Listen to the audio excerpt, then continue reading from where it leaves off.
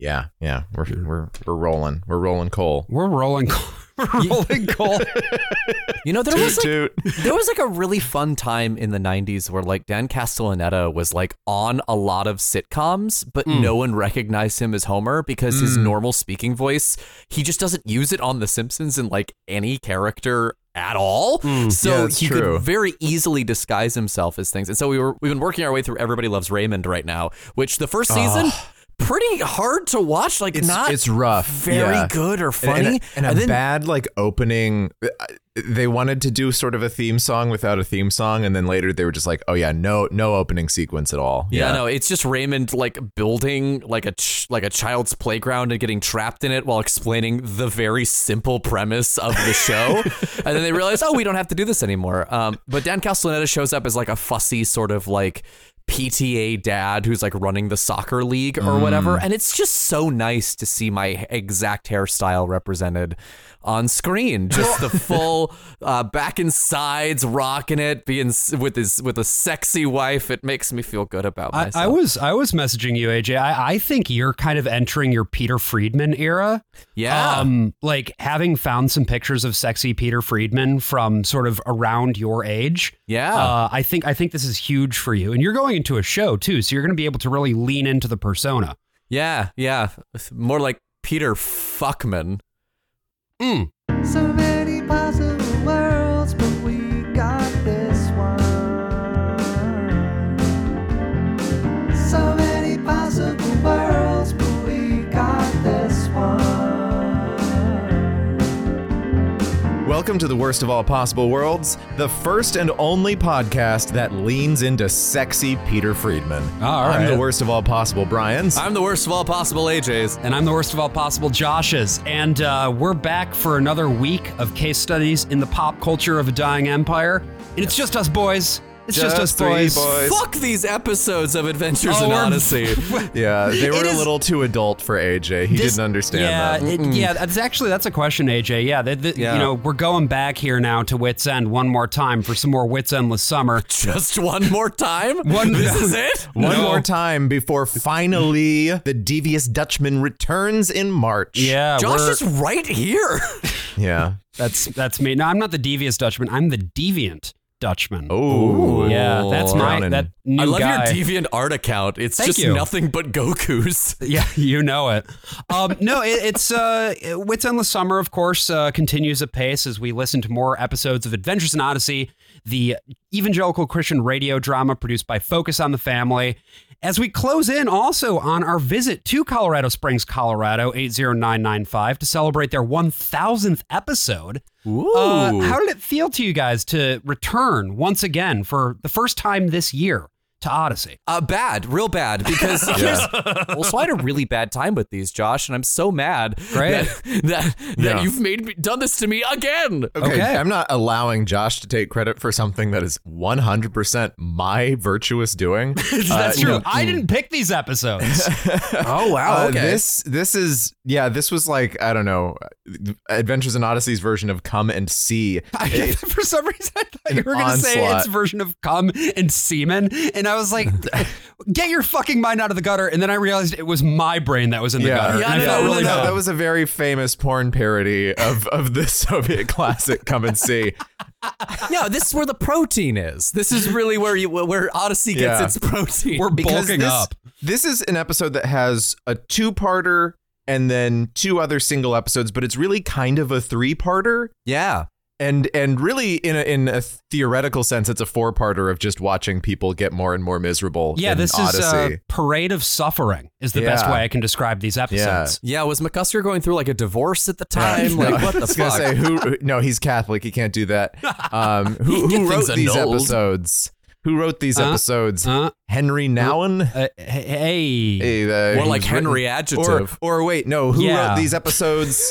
Who wrote these episodes? Brian is going through note cards. He's just shifting through them. Who wrote these? Was it perhaps the author of Lament of a Son? Was it noted philosopher Noted philosopher Nicholas Walterstorff. Real Calvin college heads know. A brick wall has appeared behind Brian, and I am just throwing tomatoes at it. And I'm slapping a bass right here on stage, baby. So yes, The Worst of All Possible Worlds, a podcast about nothing. We're here to talk about episode 318, A Touch of Healing, Part 1. This was written by the inimitable Paul McCusker and first aired on June 10, 1995 on Nationwide Radio. Now we're pretty far along. This show's coming close to 10 years old. Yeah. At 8 years old. They know what they want to do now. They know what they're wanting to write. Paul McCusker is in England with his wife. He's Anglican at this point in time. That's something you needed to know for some reason. And I do wonder, did that affect the writing at all? It's something that I wouldn't necessarily be able to clock because I wasn't really sort of in the world of all this like the two of you were. But does it sound like he got a little bit more like British over the course of this? That's a good question. I don't know. I feel like honestly, AJ, if anybody would notice a difference, it would be you. Yeah, because you've been on the exposed to accelerated this stuff firsthand. Staunch unionist that I am. And as we all are on this unionist podcast. No! God save our king. He's doing fine. He's doing great. Yeah, maybe this just made McCusker into more of a C.S. Lewis impersonator. I think with how that he wrote. might be a bit of it. Yeah, because we've talked about C.S. Lewis, obviously. We did the Screw Tape Letters episode. And with C.S. Lewis's whole thing, it's about when you come across a crucible in your life, how do you overcome it? And the way that you overcome it is just by being like, God did this, and God did this so that I could become a better guy, right? Yeah. That's what I think ties all four of today's episodes together. I mean, that's why they call him Crucible Slayer Lewis. You know? Mm-hmm. Yeah. It's weird because whenever I come across a crucible, I just see your spouses with the devil. Yeah. What's up with that? Well, I mean, could you give us a period accurate accent of how that would sound? Brian, if you were to accuse, let's say, Goody Proctor of being with the devil. I can only say the one line in the period and location specific accent that is 100% accurate. Yeah, we would love to hear it. Yeah, we would love to hear it. Yeah, okay. You drank a jam. You drank a jam to kill Goody Proctor. Please come see Brian in Witches in Salem, premiering at the end of March. Yeah, play that I am not in. Because no one will cast me. So you might be hearing from our voice that we really don't want to start talking about this episode. We're very tired, but we're all sort of in between things right now. You know, AJ, you've got your show coming up.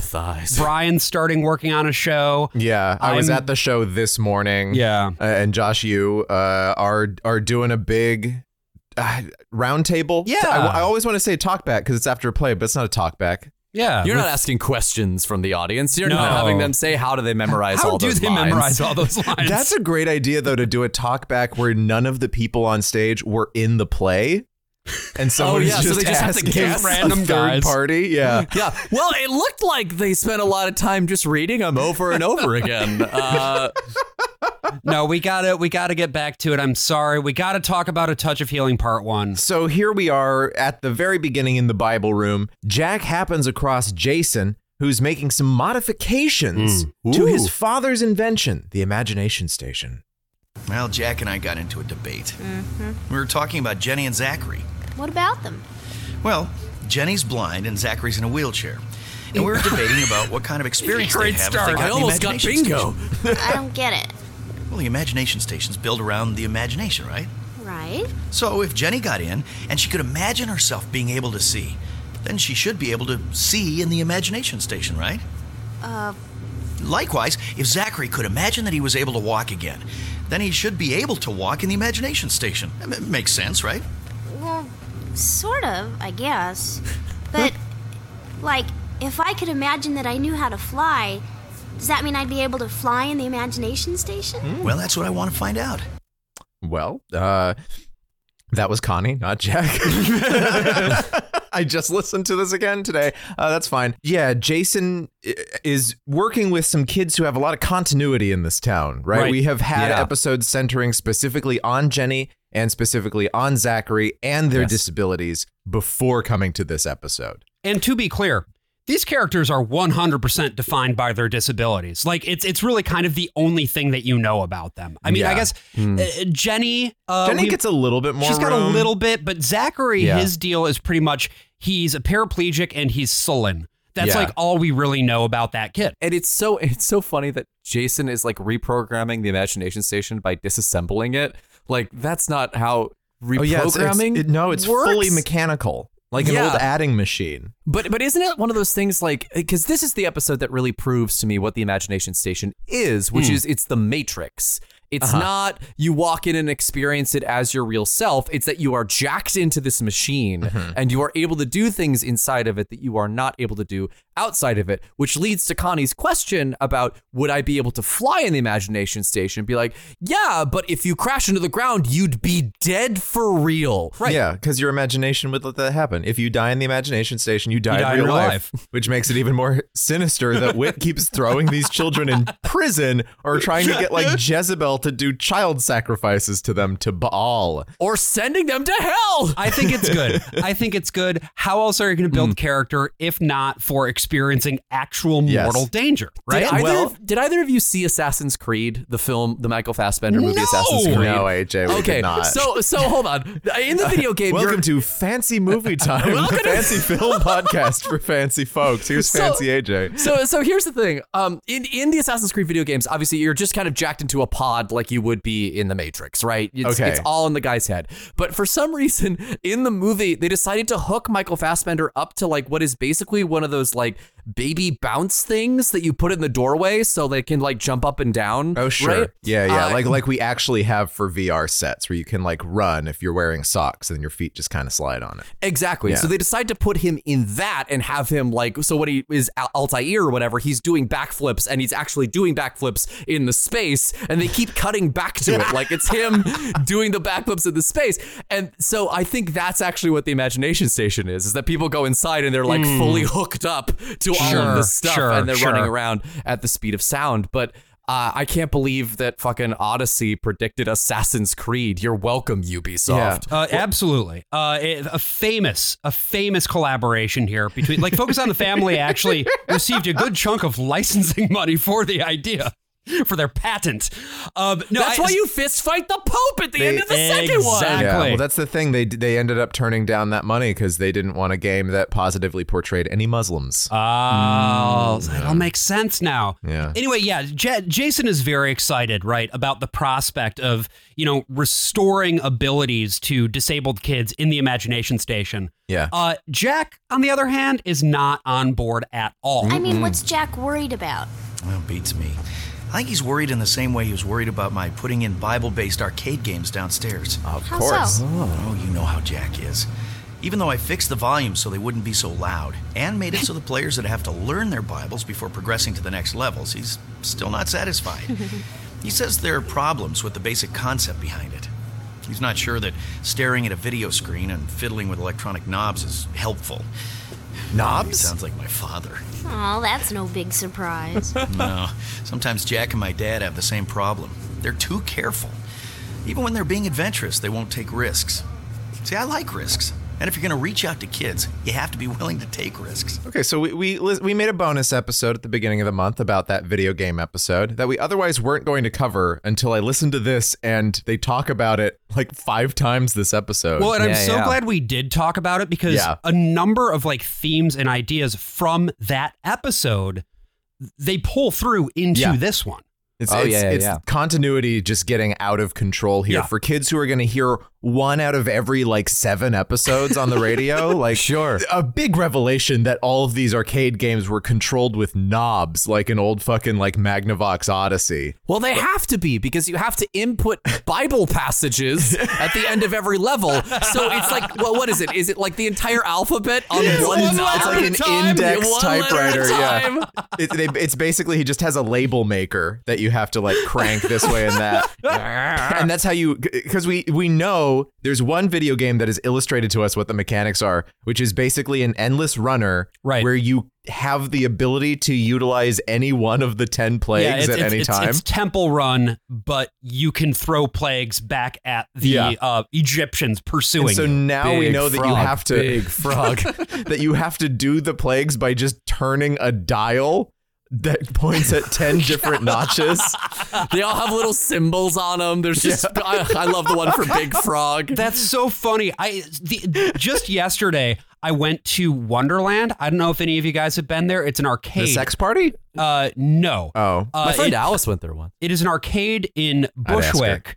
Okay. And it is all new arcade games, right? These are yes. cabinets that are sort of built to sort of push what is possible in arcade gaming. It's all very silly and fun and cute and twee, and some of it is like way too much that way. Yeah. But I had that thought about like, oh my God, you could make the fucking, 10 Plagues Infinite Runner Simulator and build that as an actual arcade game with the 10-notch dial and put it up in a place. I mean, that's a funny idea. And then you have to put in the Bible questions between levels.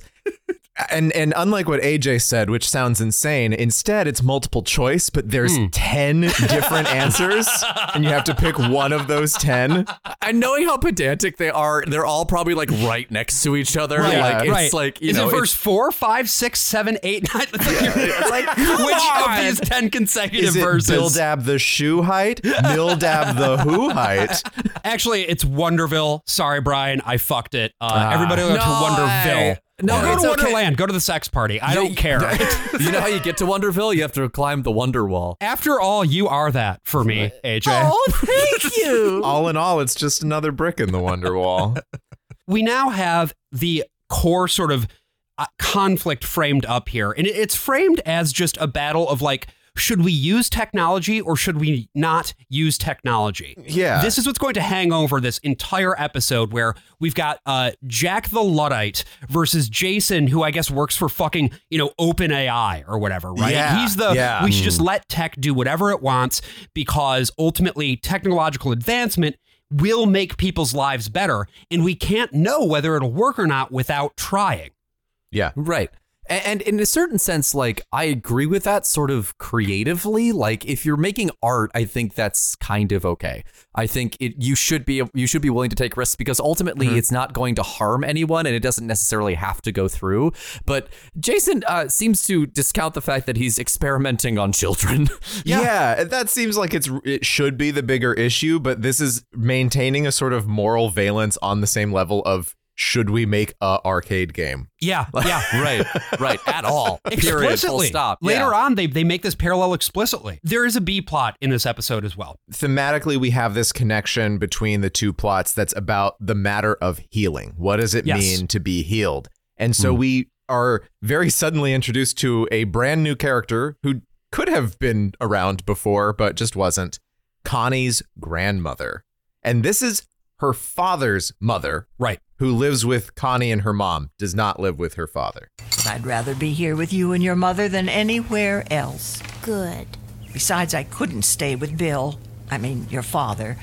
He and his wife fight all the time. I wouldn't have been able to rest.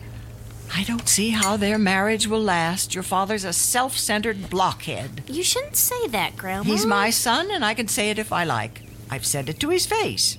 As long as he insists on acting like a 5-year-old, I don't know how any woman can put up with him. He needs to become a Christian. I've told him again and again. It's the only way. It's the only way to be sure. Bill got that big dick. That's why all the women put up with him. Because his stroke game is just unbelievable. Stroke game on point. Man.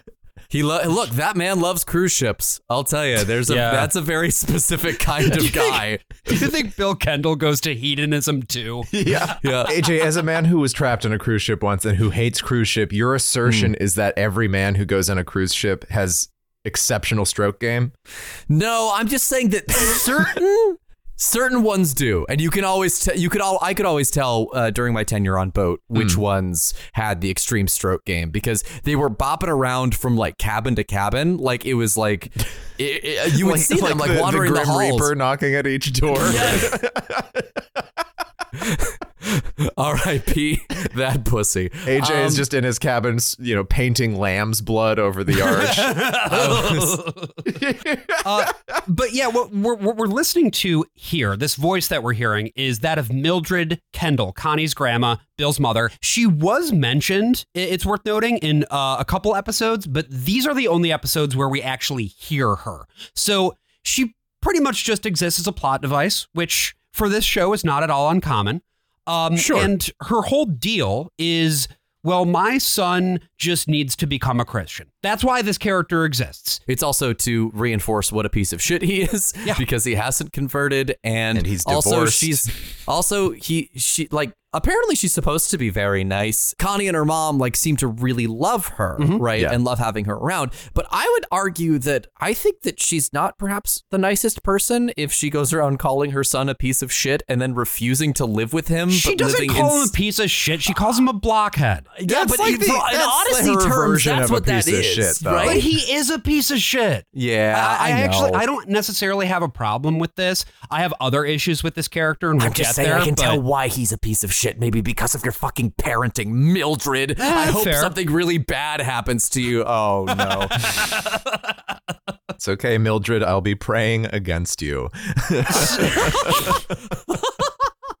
We should do more praying against people. Absolutely. Mildred clearly has. So that's our B plot. Connie's grandma. Yeah. Obviously, she's marked for death from the very beginning. First interaction, it's we know exactly where this is going, right? It's like an episode of Family Ties where it's just here's this new guy who's Michael J. Fox's favorite uncle. He's going to be dead by the end of the episode. Right. Yeah. So back at the Imagination Station, Jack and Jason are now fully going at it, having a debate. Yeah. This is effectively an extension of the previous conflict about arcade games that we talked about in our Bobus. Another thing that's worth noting here, Jack says that he's been having some strange dreams lately. Yeah. What? Jack is that? No, Jack has visions. I think we've had a couple references to this before with the Israelites thing. Yeah, I know. We have. I just, what? Just pointing that up. It's going to pay off later on. Spiritual gifts, AJ, spiritual gifts. Right, but isn't that witchcraft? Not if it's from the Lord. No. He's not making the dreams happen. He's not conjuring them. Right, but I mean, how can you tell the difference between a dream you've conjured and a dream that's just been given to you by the Lord? Well, maybe you just need to be more in tune with the Lord, you fucking Catholic. I saw Goody Jack with the devil. Maybe you are still thinking with your mind, you genius. Jason tells Jack in no uncertain terms that he's going to just basically fucking throw Jenny into the Imagination Station to give her sight, whether Jack likes it or not. Right. Hey, thanks for coming so quickly. But I'm confused. You said it's a new Imagination Station adventure. Designed for me? What'd you do, write it in Braille? Well, something like that. Not a bad idea. Not a bad idea at all. Also, you could create sensory experiences for people without sight. It's not I feel like if she were to do any other Imagination Station adventure, she'd have a great time. Well, and this is exactly what ends up happening. Yeah. Right. That she has her adventure, right? But she does not experience the sighted component of it because that is not something that she has access to. She never had the ability to see. Therefore, she does not experience sight there. Well, she had an accident. She lost her ability to see. She wasn't born blind, but it's been a long time now. Yeah. Oh, okay. It's the other blind character that appears later in the show who was born blind. Got it. Okay. But the way the show kind of it almost is like they forgot that when they got to this episode. But here's her coming out of the Imagination Station and blindsiding Jason. There we go. Well, how was it? Did you like the adventure? It was great. Really? Yeah, I got to meet Mary and Martha and Lazarus. It was wonderful. I didn't know you programmed it for that trip. Oh, what fun. Yeah, and I learned some things I didn't know before. What fun. Like when Lazarus guided me to the center of Bethany. Wait, hold on. Why did Lazarus need to guide you? What do you mean, why? The same reason I need anybody to guide me in strange places.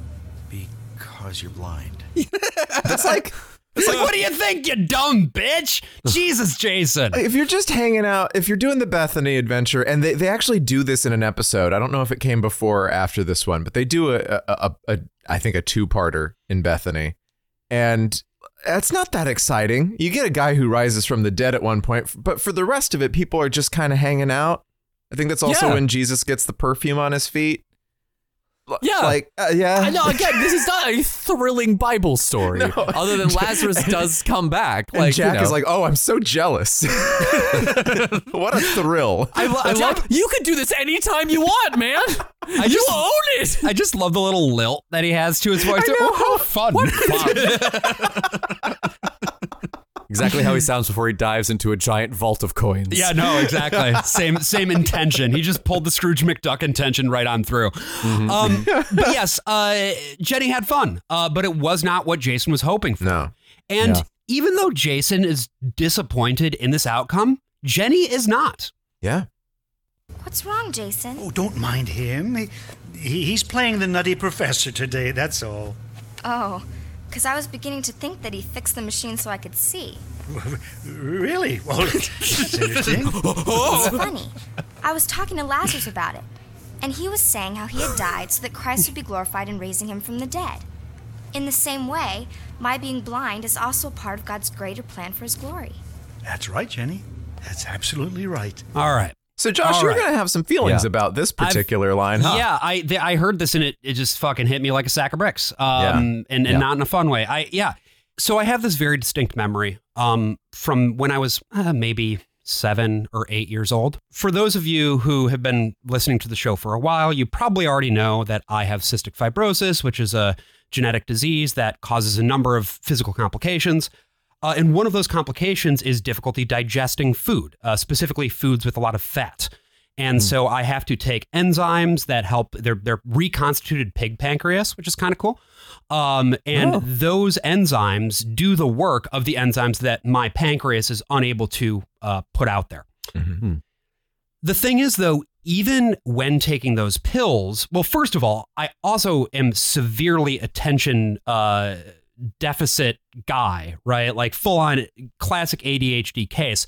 So growing up, remembering to take those pills was always a real fucking challenge for me. Oh, sure. And even though my parents obviously did their best, there would be times that I would forget. And also, dialing in the right dosage, that sort of thing can also be difficult. And even then, there would sometimes just be blockages. So I have a very distinct memory of just having this really severe, bad evening of unbelievable discomfort.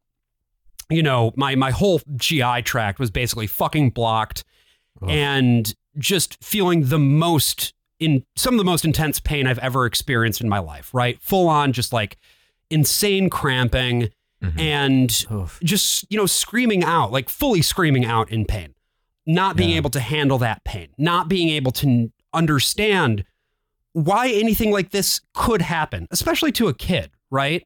This is not something that should happen to anybody, but it's especially not something that should happen to a kid, especially not a kid who loves the Lord, does everything right to try to be a good kid. Yeah. And I just remember crying out, and like my mom was there, and I was just like, why is this happening? Why is this happening to me? Why? And she just said, I don't know. And just held me. And I held her. And it's not so fucking simple, Mm-hmm. Yeah. And I get so angry on a primal level when on a children's show, for the sake of ease, right? And for the sake of taking something and presenting it to children in a way that is more digestible for you as an adult, you flatten a lived experience and you say, well, it's just because that's what God wants for you.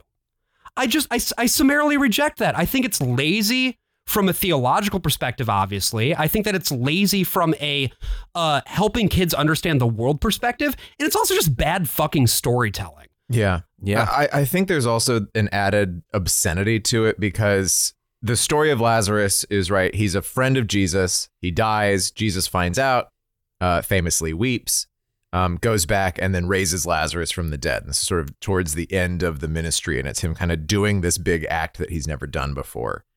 And Lazarus is saying, oh, yeah, this was because the whole purpose of my experience dying was to glorify Jesus and was to show his power to the other people who were there. And that your blindness, Jenny, or to the blind child that listens to this show, because again, this is a sizable demographic for Adventures in Odyssey, your disability is there to be edifying to the other people in your life. Yes. And there is a way that people fetishize disability, and this is not unique, obviously, to Christians. This is something that just exists everywhere. And I think particularly like in individualist Western culture, it is in American culture specifically. Well, we thought we were the ones who were teaching radio. No, exactly. Yeah. It's that. That's all it is. And the idea that you exist, as you put it, Brian, for the edification of others, or as like an example of, oh, well, you know, at least it's not like that poor person, you know, I think for one thing, it shows the sort of limits of compassion that these people have, the writers of this show, right? And focus on the family as an organization. Yeah. They can only see themselves as the protagonist of reality. And that, of course, means that other people who are sort of like adjacent to them can only be seen as accessories to their own protagonism. There's no words for it. Obscene is exactly the right word. It makes me so angry. Listening to these episodes, and this piece in particular, just filled me with the like primal rage that I haven't felt in a little while. We'll talk more about it, but that's opening thoughts. Because we got more coming. About this Opening arc. salvo. It's also, and here's the thing: if Lazarus were to come back from the dead and actually talk to somebody, he would probably say, "So there's nothing on the other side. Everything is dark and abyssal, so live your life the best you can, because now I have to live forever. I can't ever die again. I have been cursed by my best friend because he was selfish to bring me fucking back. I was finally at rest, and that motherfucker brought me back." Wait, is this a Catholic belief that Lazarus doesn't die a second time? No, it's just kind of... This is an AJ belief? AJ headcanon. Yeah, this might be not. I don't know. There are a couple of medieval sort of mythological characters often referred to as the wandering Jew. Sorry, I didn't come up with it. Medieval people were fucked up. Sorry. That is just like, or the eternal Jew. Again, I'm sorry. I'm sorry. Yikes. I apologize on behalf of my entire race. But like, yeah, the idea of like, not just, you know, as a synecdoche of the entire Jewish people or something, but literally like just a Jewish guy who's 1,000 years old and wandering around Europe. So maybe there is something to that. Maybe it connects with some sort of older idea of Lazarus. I feel like if I were to live forever, I'd do some wandering. You know, I feel like that's at a certain point, that's all you really can do. Yeah. Like, yeah, you just want to go hike. I remember that was a question in Sunday school, though. Is like, so does he just like die again? Off screen? It's like, yeah, probably. Lazarus died on the way back to his home planet. Yeah. Where's Lazarus? Now that we've confirmed that Jenny cannot see in the imagination station, Jason's got another great idea.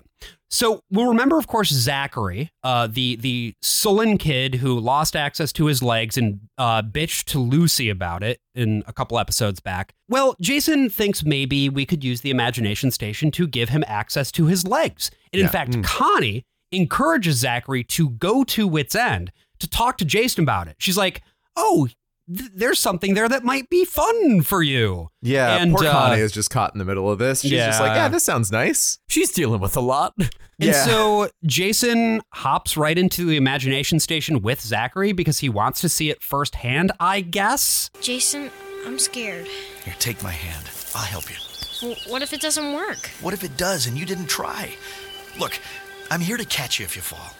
I don't know. Just close your eyes and imagine you can walk. Then stand up and do it. Okay, I will. Eyes closed and... That's it. You can do it. Just hold my hand. There you go. Yeah. Come on. Just stand up. There you go, Zach. Jason, I'm standing up.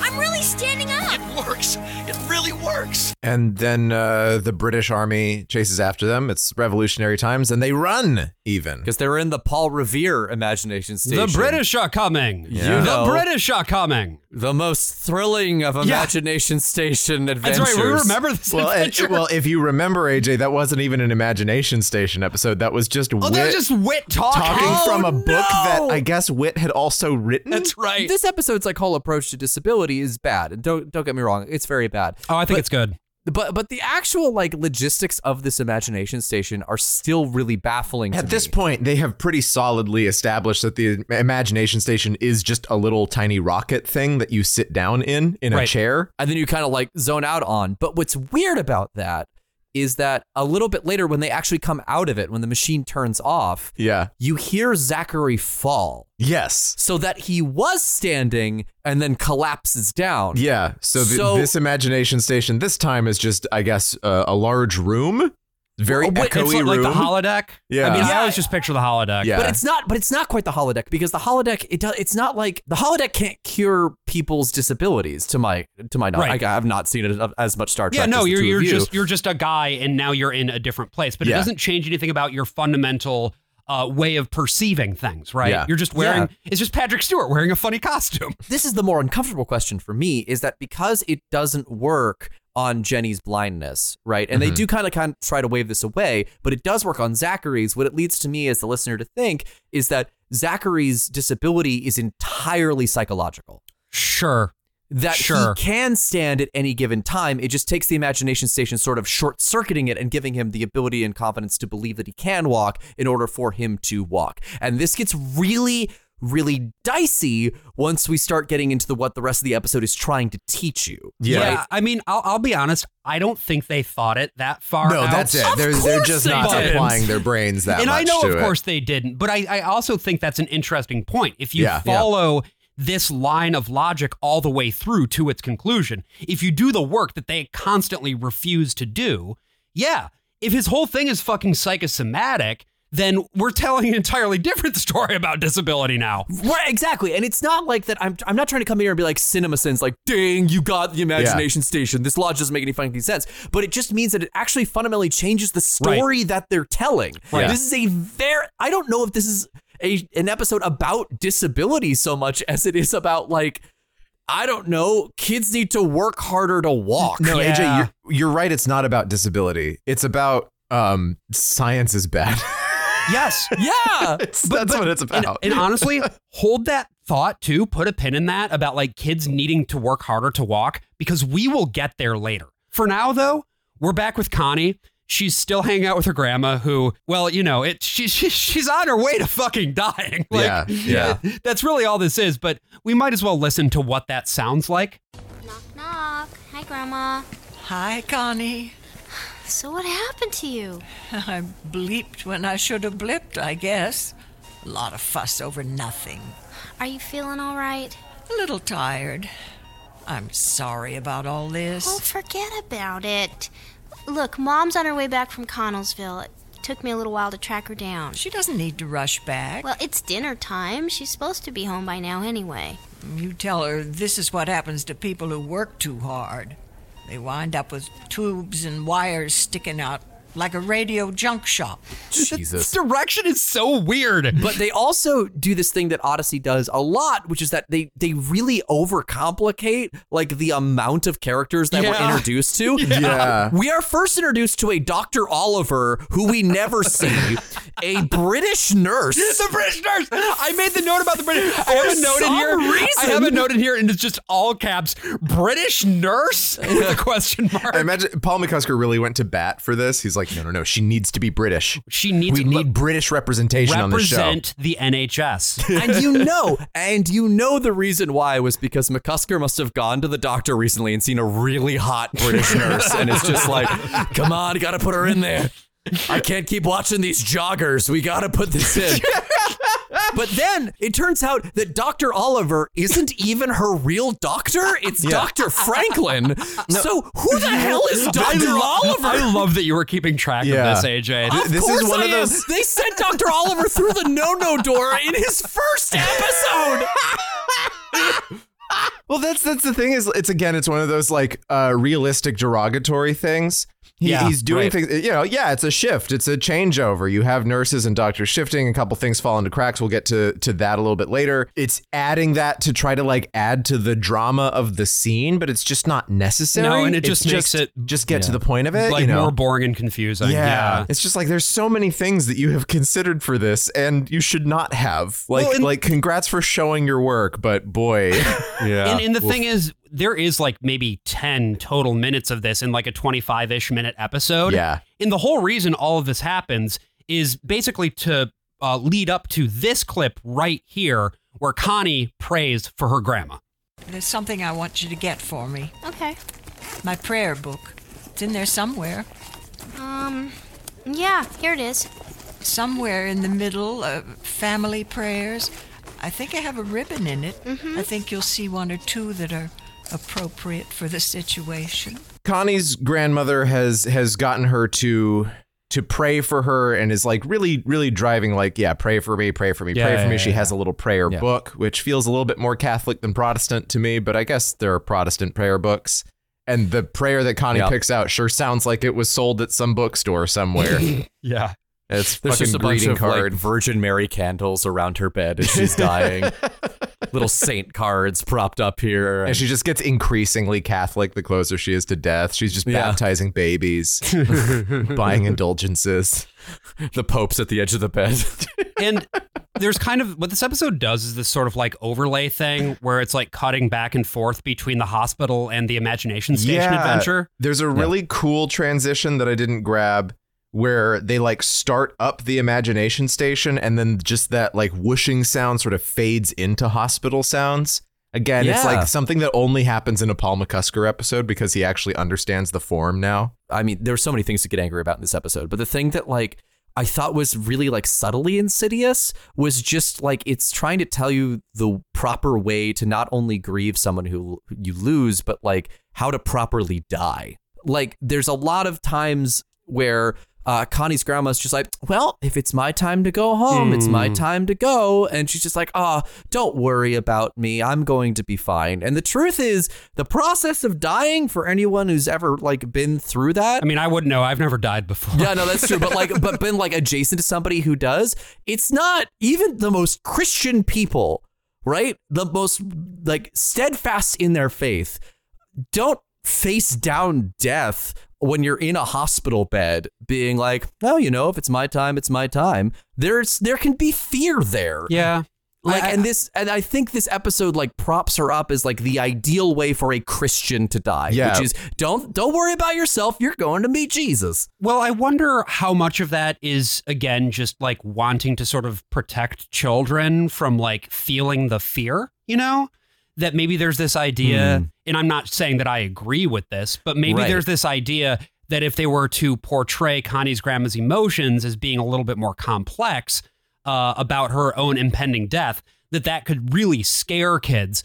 As opposed to, say, sending Eugene to hell in the Imagination Station. That was what I was going to say. But to a different point, right? Sending Eugene to hell is to get them to be Christians. Yeah, if someone shows a lack of faith in their last few moments, that would dissuade kids from becoming Christian. Like, it's all very well Heaven calibrated. will overpower death, but hell is forever.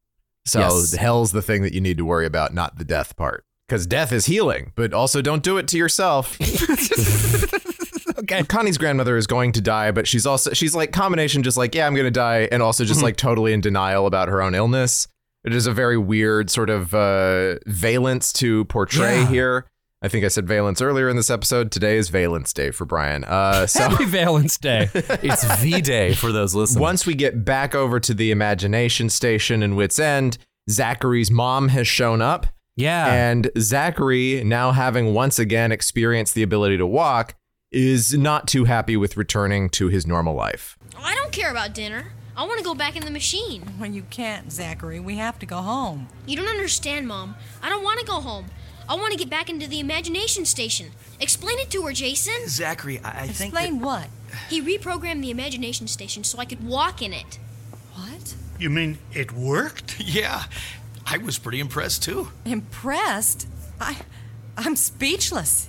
Is it possible? Yep, I walked and ran, and it was great. Well, that's nice.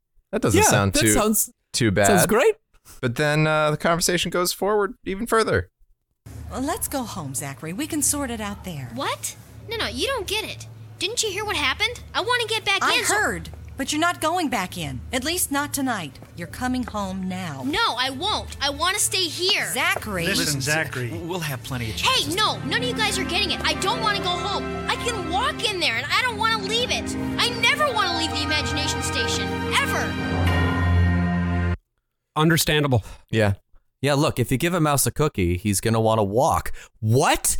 Like, just let your kid enjoy walking. And also, look, they're going to throw the whole baby out with the bathwater because they want to destroy this fucking thing, right? Yeah, they want to, because they do not trust technology. But, like, who's to say you can't use this miracle technology to, like, help with rehab? I don't know. Do an entirely virtual simulation that helps them relearn how to walk. Like, it's infuriating how much the writers of this show don't want kids to be happy, or at least don't want kids to like get what they want. No, you're right. Kids, you're actually right. I think you're onto something, AJ, that they don't want kids to be happy. Not really. Right. Because there is this thing, and we did not listen to the episode, but we should listen to it at some point. There's an Adventures in Odyssey episode about, and it's one of the ones that sticks in my head the most, where Connie goes through a series of tribulations, and she repeats a mantra to herself to get over it, where she says, "Count it all joy." Yeah. And the idea is that, look, you might not always be happy, but you have to take these experiences away, and you have to ultimately, rest in God's joy or whatever, even if you're not personally feeling happy in that moment. Because also, the pursuit of happiness as a means and ends to itself is sort of an inherently sinful thing. It's very Protestant. We have to make peace with our suffering and just kind of soldier on, rather than trying to actively find the light that we are looking for. The only real light is that which ought to come from our Lord and Savior, Jesus Christ, right? Right. And as you said before, AJ, in this reality, in this version of the imagination station, Zachary was literally walking. He was actually standing up out of his wheelchair and then fell down when the machine was deactivated, which means that this thing does, in fact, do something for you, which should lead to further research and development and manufacturing and monetization, perhaps even. Yeah. Think about how much money they could make. Yeah. The patent alone. But again, that would give kids what they want, and it would make Zachary right, and he can't be, because if you give a kid a cookie, he's going to be like, I will only ever have cookies for the rest of my life, because that's how kids work. Well, that's the thing, is like you're creating a false reality, and you're letting a child escape into a false reality, which is what other mediums do, but not radio. Radio's really special. Yeah. It's just the one been teaching us this whole time, rather than being an escape. No child has ever escaped through the radio, but TV, video games, and whatever they're trying to say with this thing. This is just to say, this is a concept that comes back massively in a later serialized saga. The Novacom saga is all about like science as a cure, and technological devices as a way of repairing things. So this is a conversation that will recur sometime on this show. I do think, though, that Jason should be executed by firing squad. Just like, I just think that's something that should happen to him. Jason just he's behaving incorrectly this entire time. And it's like the show knows some of why it's bad, but not all of why it's bad. Like this guy's just like dragging kids over here, not telling them anything, and is like, hey, you know how you got into a car accident 3 years ago and you'll never be able to walk again? You can walk again for 15 minutes and then you have to go home. I think where this episode lands on like, you must always obey the parents kind of thing is bad, frankly, because it doesn't teach kids to like question authority figures. He should ask the parents before he does this. Yes. To their kids. Which, okay. The episode does sort of make that point a little later on. Where they land on it is that they're in the wrong because children need to obey their parents. Like that is sort of the fine thing, and not just like, hey, this is the person that is the primary caretaker of this child who loves this child, who is like raising them to be a person. You should maybe check with them before you throw them into a machine with a strange man. Yeah. And one thing that comes up a lot with Zachary, because they don't know how to give him any other character beats, is that he has to do his rehabilitation exercises, right? And he doesn't want to do them. He has difficulty doing them, and it sucks, and he hates it.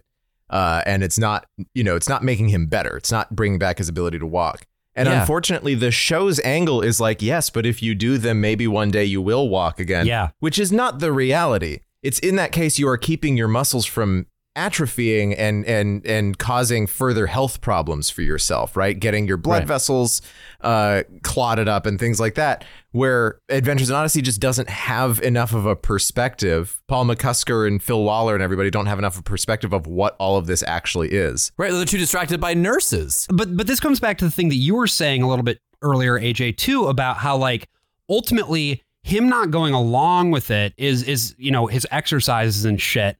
Like, that is a sign of insufficient diligence, which is therefore a moral failing. So this carries us through to part 2. Bill Kendall is on a cruise. Mm-hmm. Connie, this is a very long scene. I didn't clip any of it because it's boring. Connie is going to pray harder than ever for Grandma. And ooh. And and remember, her mom, June, is faithless, and she is being much more realistic. And also just because she's an adult, she knows what the medical side of this is. She knows that her mother-in-law is going to die. And Connie is like, no, but I'm praying so much. And I think there might be an interesting lesson here especially for Christian kids, that like, hey, sometimes you can pray as hard as you want, and it might not get the result that you want. But, right. Which is why you have to go back to praying in Latin. Right. Yes, exactly. Because that's the only language God speaks. I want my priest facing away from me the whole mass. But so many scenes in Odyssey. I took more this like during the whole this episode. ass. Sorry, I just wanted to step back. That's why you want the priest facing away from you. We're all going to Sunday ass. Tight. It's tight. That's why there's a whole part of the Catholic Mass that you might not be aware of this, where we just throw quarters and see if we can bounce it off that thing, or land it between the cheeks. If you can get lodged in there. If you land it in the crack, you get an indulgence. I'll say it's an indulgence. Oh yeah. See, now I'm imagining those, like, they don't really have these anymore, but those little like charity coin spinner things, those little vortexes you drop in the coin. That you have at like the Children's Museum or whatever. But right at the bottom there is just the priest's anus. Like his whole, that's where the trouble started. His whole ass is the coin funnel. Well, aren't there a lot of like medieval drawings of priests with giant funnels coming out of their anuses, or was that just Monty Python? And I'm sort of equating it with actual medieval drawings. I think that might just be you. Actually, I think that may be you specifically. Confusing the various visual artworks of Terry Gilliam. God, I'm sorry. This was off Josh's DeviantArt account. It's in between the Goku inflection. Yeah. It's all right. I understand your confusion. Yeah, but so many scenes in Odyssey end with a "let's talk about this later, I'm so busy," and it's like, particularly in the two-parters, right, where they really have to stretch for time. I think that's one of the funniest observations you've made about the writing of this show specifically, and that is why it's like perfect for the demographic of kids it's trying to reach. Right. They're so busy. Oh no! I mean, kids with parents that are just working all the time. Yeah. Oh right. Yeah.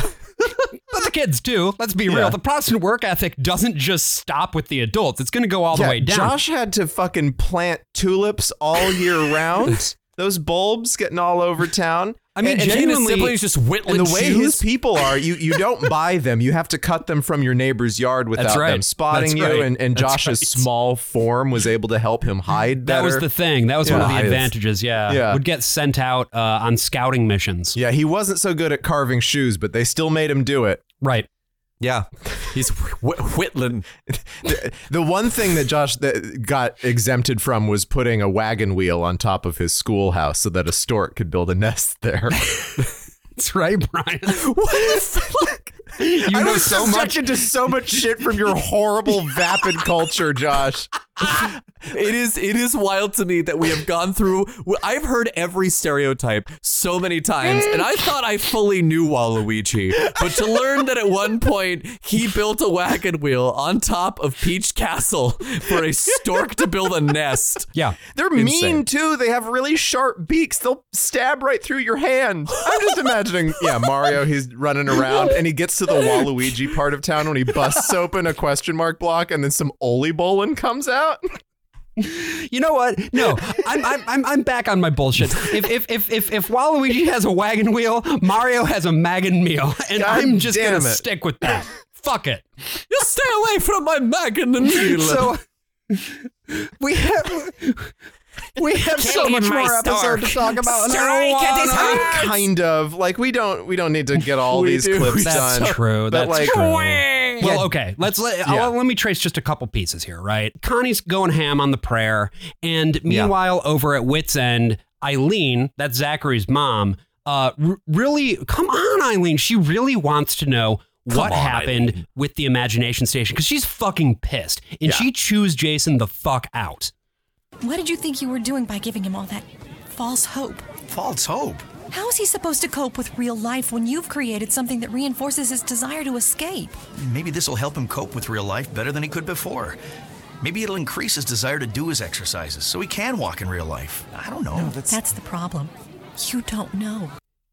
I mean, she's right. Yeah. She's just right. Ultimately, she is the correct one here. Sorry to say that the Whit line of like trust the parents is the way to go on this. Yeah, and the show is on her side here too. Like they're not trying. They pretty clearly show that Jason has gone out over his skis here. Oh, absolutely. Yeah, Jason's just too young. He's just a young guy without any kids. But here's the thing. We have courts. Like, she should sue him. There was no informed consent here for the child, or neither the child nor the guardian. Do you think that maybe Whit's End has one of those things they do on reality TV shows where it's just like you forego all rights by entering this premises? I mean, that's what they did after Rodney fell through the skylight. Yeah, right. They have a sign on the skylight, actually. Yes, you fall through here, you get to be an experimental lab rat. No, those clauses aren't legally enforceable. That's the thing. Yeah. Zach comes back to Whit's End. He wants to go back into the machine. And Jason then tells Zach's mom that she should let him do it. And this sends Jack to 11. Jack is like, no fucking way. You violated the cardinal rule. It's always been Whit's policy never to contradict parents, particularly in front of the children. And as best as I can tell, it's a rule that's worked well since the place opened. Well, sure, but what was the harm in trying... Don't you see? It's like parents are contradicted at every turn by every other institution. They look to Whit's End to help support them. But I happen to think she was wrong in this case. Oh, and you're the one who's going to tell parents they're wrong in how they raise their own children? No, of course not. That Jack...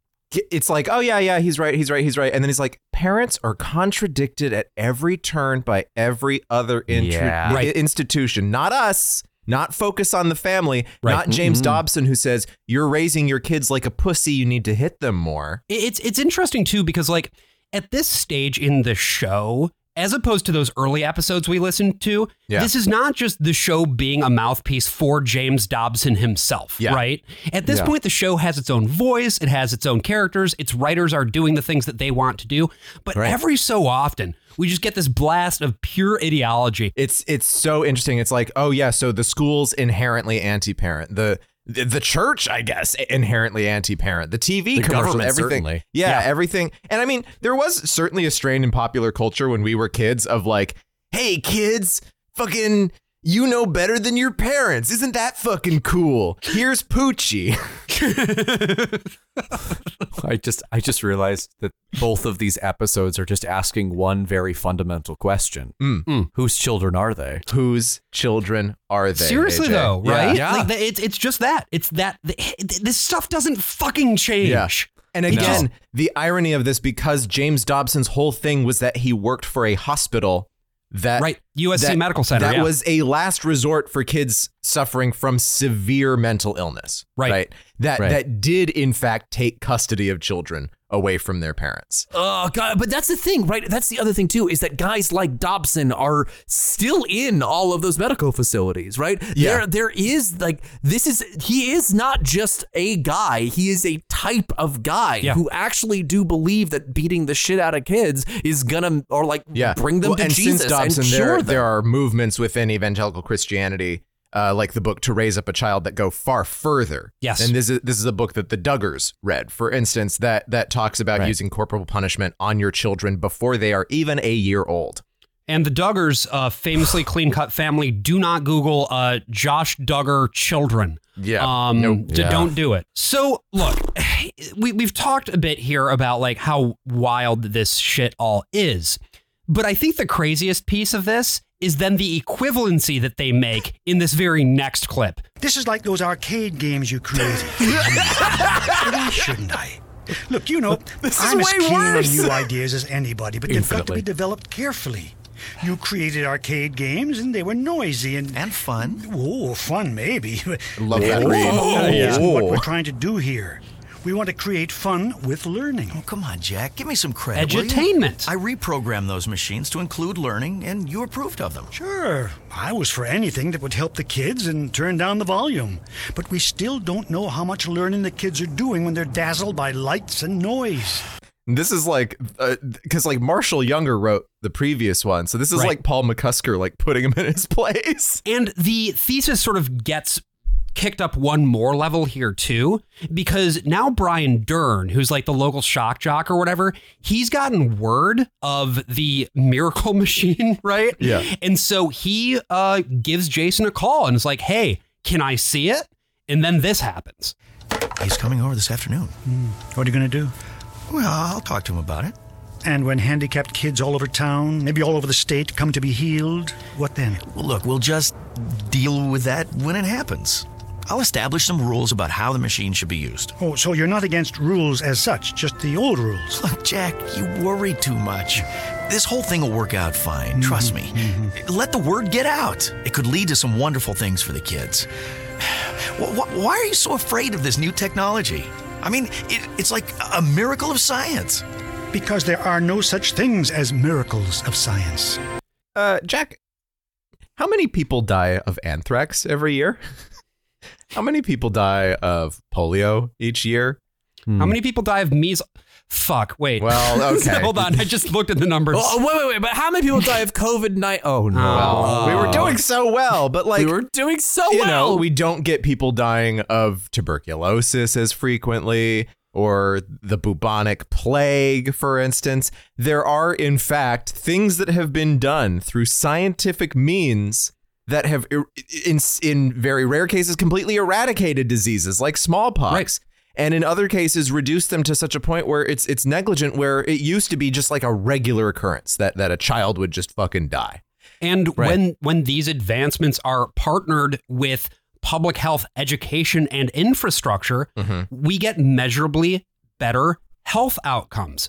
But to go back to measles and COVID, once you start having people think individualistically and sort of questioning, oh, well, this, I don't know about this science, that's when you start to see worse uptake of things that objectively reduce mortality and make people's lives better. And you know, medicine is not a silver bullet. There's nothing that cures everything. There is no panacea, but like, again, it goes back to this fucking ideology piece where I look at this and all I can hear when I hear there's no miracles of science, all I can see is some fucking kid dying in a hospital because their parents refused to get them a fucking measles vaccine. It makes me so mad. You can make the argument that God is working through the scientists in order to make these like breakthroughs happen. Yeah. And I think that's sort of, where most Christians kind of end up on it. Penicillin came around because God made this person who was then smart enough to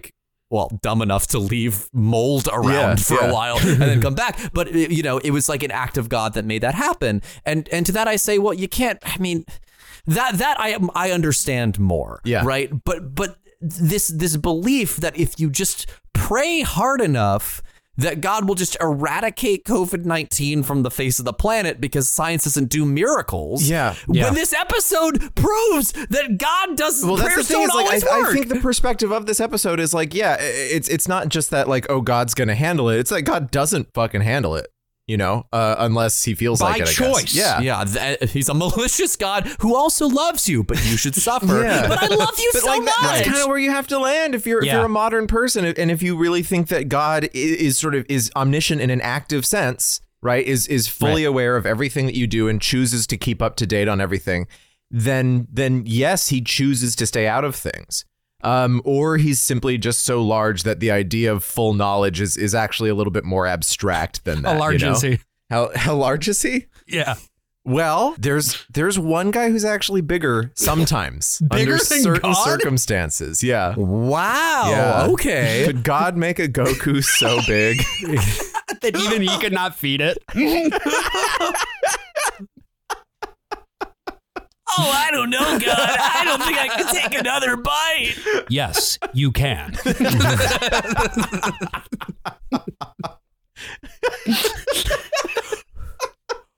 God's power is over 9,000. But I think there is sort of just a standard cultural reaction to hearing something like Miracle of Science. Right. Like, and I don't think it's necessarily a wrong one. We have had issues with certain drugs that like seem to be pretty great, and then bad things happen. OxyContin, right?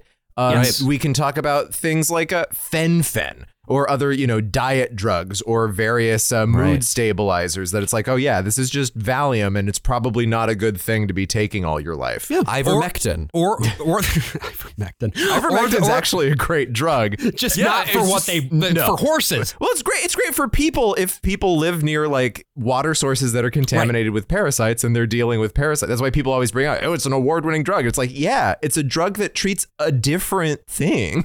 But like, and we also like the United States government's long running and very well documented history of using medicine toward actual genocidal ends. This is all known. I'm not saying any of what I'm saying to be like, well, we just need to trust the science and we need to trust the government. It's that you go so far in the other direction, you throw the baby out with the bathwater, and then you end up in a situation where nobody knows anything. Yeah. Like there's no way to agree on any sort of consensus truth. And these episodes are in 1995, right?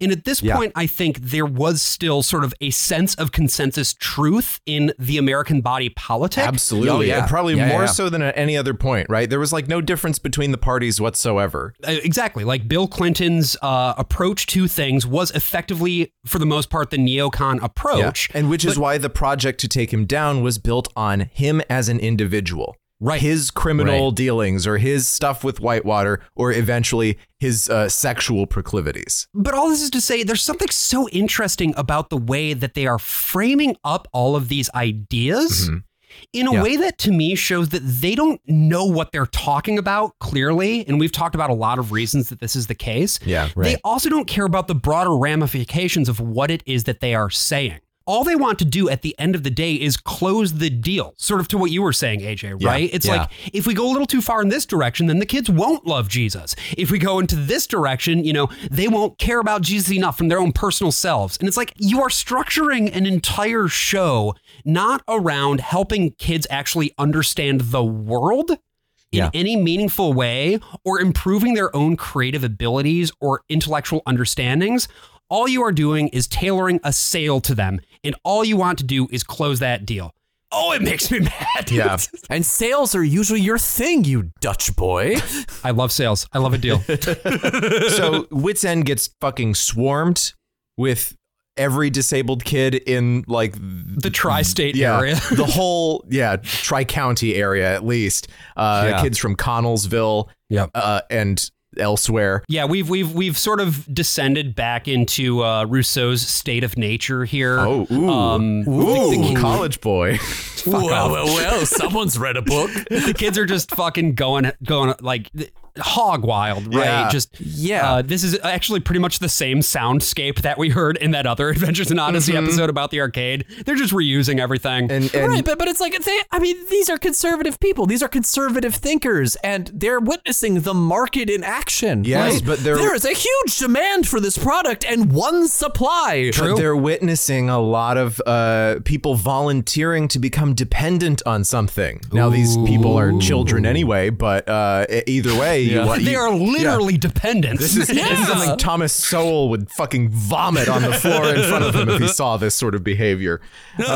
So Zachary shows up and he's like, I was the first one to do it. Let me back in. His mom drags him out. And this is where we get a really dark, very dark Jack Allen clip. Then I'd rather be in make-believe than stuck in this awful wheelchair. I want to go in. No, you're coming with me, now. I won't. Oh, yes, you will. No! Leave me alone! I don't want to go! Stop! Jack, please, help me. Listen to me, Zachary. You can do as your mother says and go out, or you can be carried out. It's your choice. But I don't want to go. I know you don't, but you have to obey your mother. It's up to you how you want to do it. All right, I'll go. But I hate you for this. I hate all of you. Fair. There, Jason. I hope you're satisfied. There's two ways you're going out of here, kid. In an ambulance or a body bag. It's so dark. Connie's last moment with her grandmother is also like cards on the table. This is it. And Connie asks her, like, why have I been praying for you all this time then? Yeah. And her grandmother says, well, you haven't been praying for me. You have been praying for you. And you should pray again, which we weren't praying for Connie's grandma. Yeah. Connie's grandma was praying for us.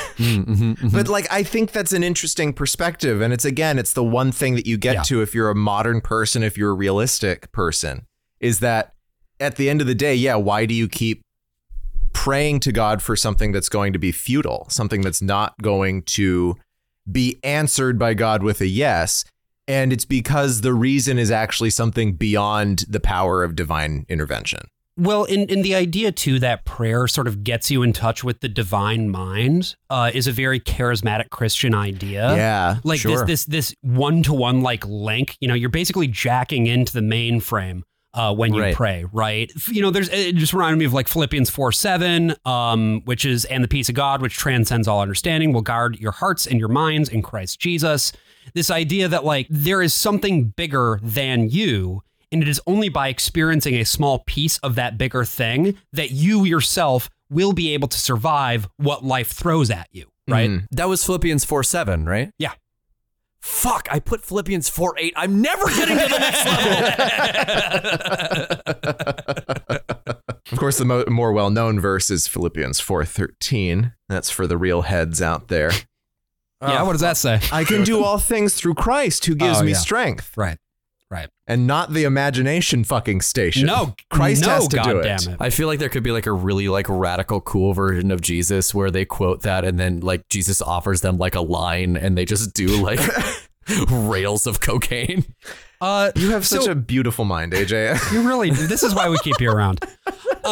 Jack comes by Zachary's place to check in. He's doing the Whit thing, right? Yeah. He's going to children's houses after work hours. He says, I'm sorry I had to threaten you, but you were being a little hysterical. Yeah, he's like, you were being a little bitch. Great like, line. I needed to put you in your place. Jack basically lets him know that when he gets that feeling, he needs that spiritual healing.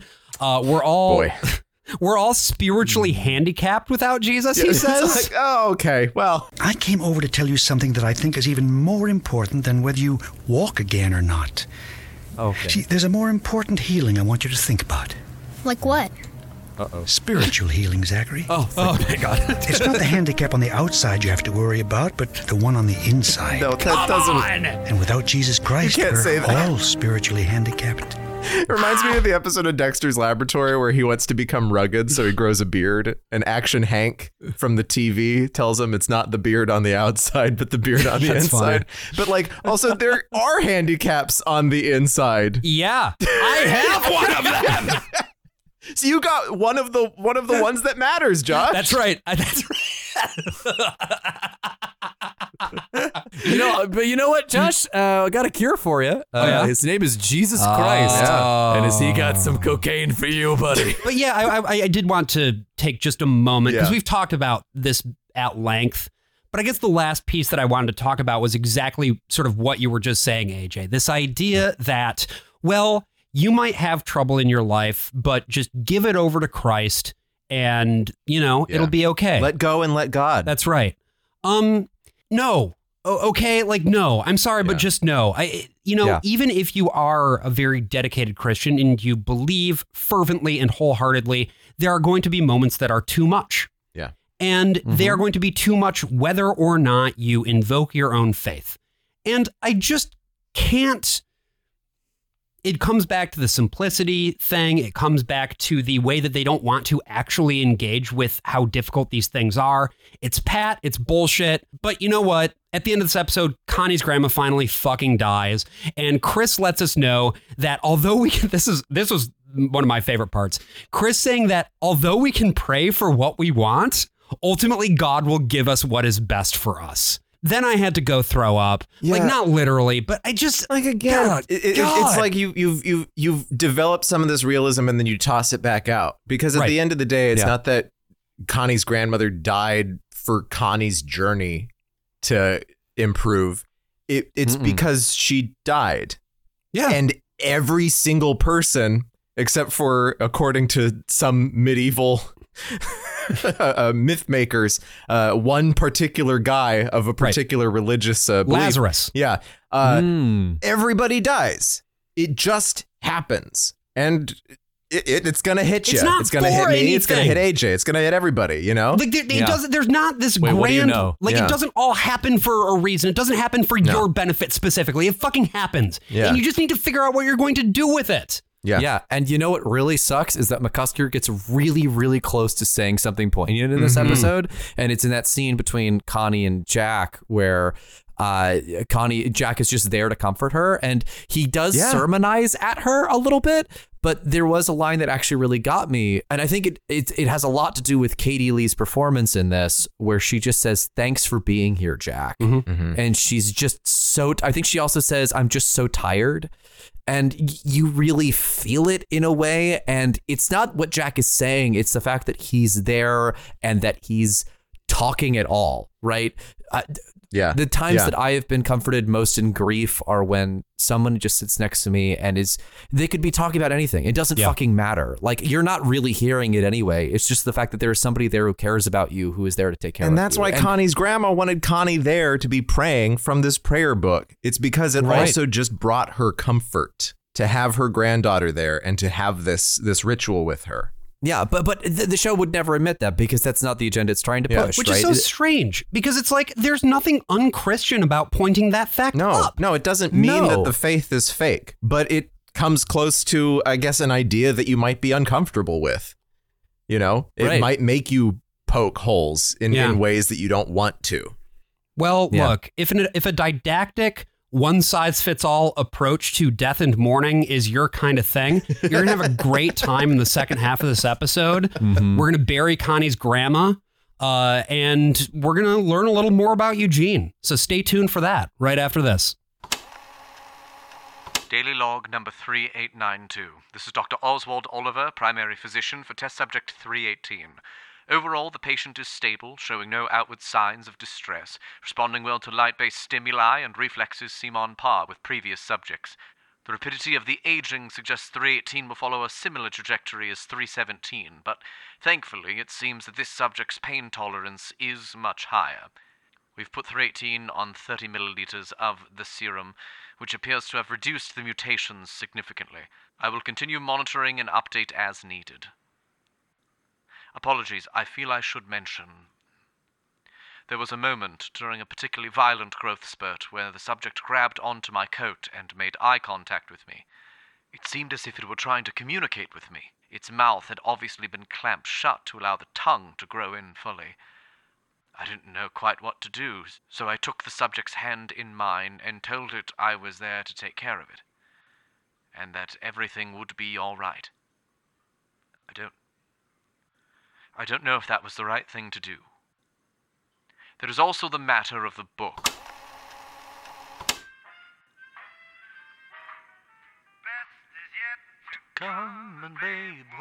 absolutely fine. You think you've seen the sun, but you ain't seen it shine. Oh my god. Oh my god, is it a wait? That's not possible. Hold on. It's all right. Here. No, it's okay. It's all right. Here. There we go now. It's okay. I've got you. Daily log number 4936. Subject is progressing nicely. I have begun monitoring him in the rocket. The core memory implantation has been going smoothly, but today was difficult. It was one of the more important memories, the day he learns of his son Jerry's death. Many of our early attempts resulted in fairly aggressive responses, chairs thrown, walls punched through. 189 even attacked the messenger, but this one, 318, he didn't fight. He didn't even move from the doorway. He simply looked straight up into the sky, and in his eyes I saw a question. The same question that's been running through my mind these last few months. What kind of God would allow this? What kind of God? This is Dr. Oswald Oliver, Daily Log 498. I don't think I can do this anymore. I have tried to maintain objectivity, remind myself that this is all for a greater good, but it seems I have failed. I have grown to care about this one. I can't explain it, but when he looks at me, I see myself reflected in him. He is not 318. Not to me. He is John. And I can't stand idly by and watch as he suffers so. I am disabling the security protocols. We are going to escape together or die trying, and when you find this, as I know you will, I just want to say, I'm sorry. I failed you. But I made a promise that I would take care of him. And I aim to.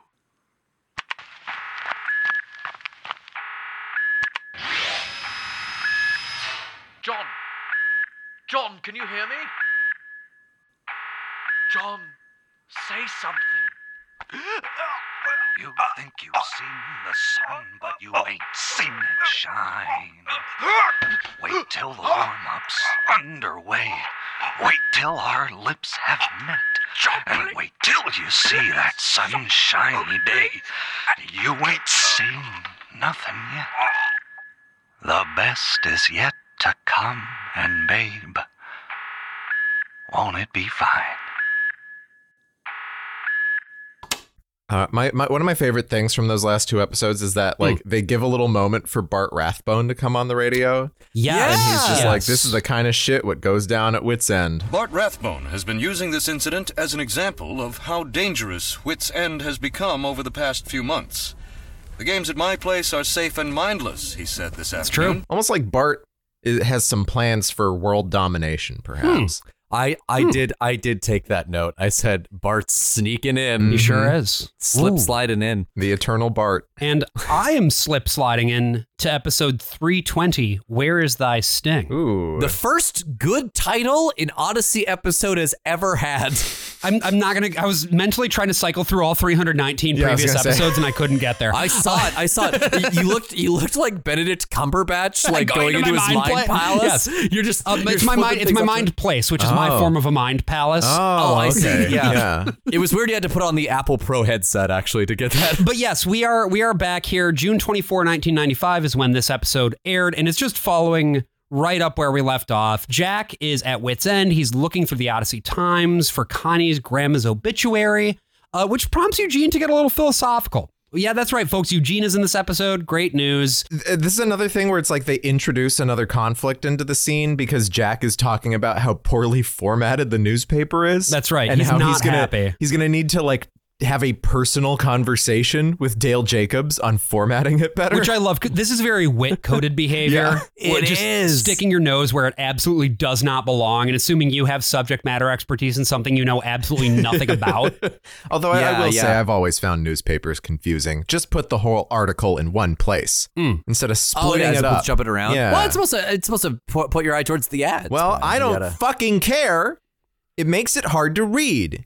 But I like the physical action of like going searching for it. I don't Brian, know. I've got great news for you about physical newspapers and their trajectory in the 21st century. Well, I bet I have a solution that could save their business. Oh, yeah? Don't do the one thing that I don't like. I'm sure that's why everything sucks for you. Fucking got their asses. Yeah. They have a line in here too that I thought was very interesting, which is just that Eugene is just like 11 lines to sum up a life. And I was just like, this is the most freshman year of college 10-minute one act. Yeah, but that's ever kind of seen. Eugene, isn't it? Like he kind of is that guy. He's in college. I get that, but the problem is that the writers of this episode, which is McCusker, let's be very clear, think it's just like, yeah, man. That's real deep and profound shit. And I'm like, God, like I know so many writers who are out writing this motherfucker like 10 years before he came. Like, I mean, get the fuck an out audio of here. drama, goddamn. Well, here's the thing, AJ. There's just not really a venue for conservative playwrights out there. We need some sort of a conservative theater festival. Yeah, that comes annually. Brian, do I have some news for you? Oh, is it formatted on one page with the article all together? Yeah, it sure is, Brian. Wow, you're it's like you programmed this. You know what's real fun about it too is that it's also a festival that I may have submitted a play for last year and was rejected for. You submitted a play to that fucking thing in Ohio? Yeah. It was about a man who was trying to get the largest dildo he could possibly get up his ass, and at the end he looked out the audience and said, "I'm James Dobson," and then there was a blackout. Good. Did I write this? Yeah. That's almost as good as mine. No, his name wasn't XQJXY Dobson. Look, XQG Dobson is a very important character, and you have to learn how to pronounce his name. Listen, XQG Dobson. I hate to take this delightful discussion and pull it back in, but we got to get through this episode, boys. We do. We got to go. Connie comes across an old music box at her grandma's place that plays an old hymn. Sure does. This music box is going to matter for plot reasons. Yeah. Meanwhile, the Reverend from Connie's grandma's church in New York has come by the place to basically say hi to Connie and June. And then, amidst all of this, it's like, oh no, we need to pick Dad up from the airport. That's right, folks. Bill is back in town and he is not happy. My mother had just stayed in New York or moved in with me in April like I wanted. No, don't be ridiculous, Bill. We were happy to have her with us. Yeah, what are you talking about? I'm talking about my mother dying here in Odyssey, that's what. Oh. We could reschedule the meeting with the funeral home. Maybe it'd be better if we... Don't reschedule anything, June. Let's just get this over with, all right? I want to bury my mother and get out of here. Okay, honestly, mood. Yeah, he's going through it. Pretty authentically. But he's doing it wrong. Mm-hmm. And here's the reasons why. Grief can only be one because way. He does not have the Lord. Yeah, it's interesting, right? Like, Bill is pissed off mostly at himself. Mm-hmm. But he's also pretty unhappy that, like, his mom died in Odyssey, which, again, mood. Yeah.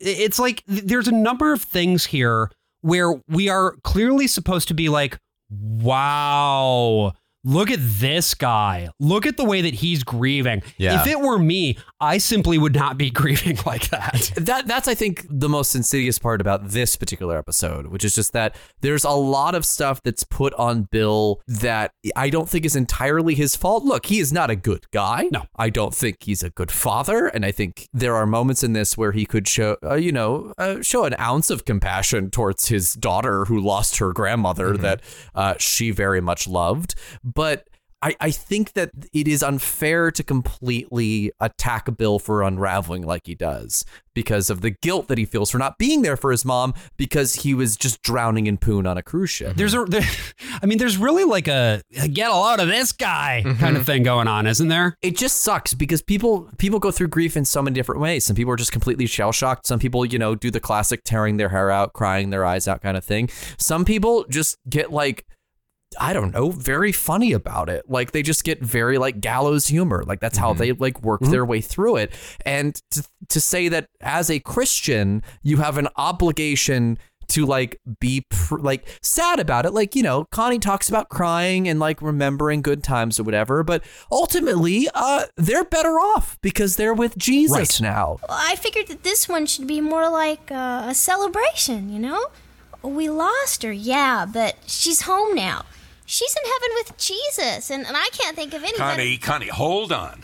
If you're thinking that my mother's funeral service is going to be some kind of a party, well, then you're on the wrong track. Not a party, Dad, but it needs to be more than just a lot of talk about death. I think we ought to balance our loss with heaven's gain. It doesn't have to be sad, but kind of happy in a way. No offense, sweetheart, but I don't want a pie-in-the-sky service for my mother, okay? I mean, look, if my mom had died in Odyssey, I would be feeling the exact same fucking way. I think that Connie's grandma is the first woman of God from New York City, right? That's ever shown up in Odyssey. Yeah, like and someone we've also- from the big city. And the Reverend is also from New York. By the way, the Reverend is played by an actor named Charles Howerton. No relation. So anyway, Charles Howerton was in a bunch of like 70s garbage.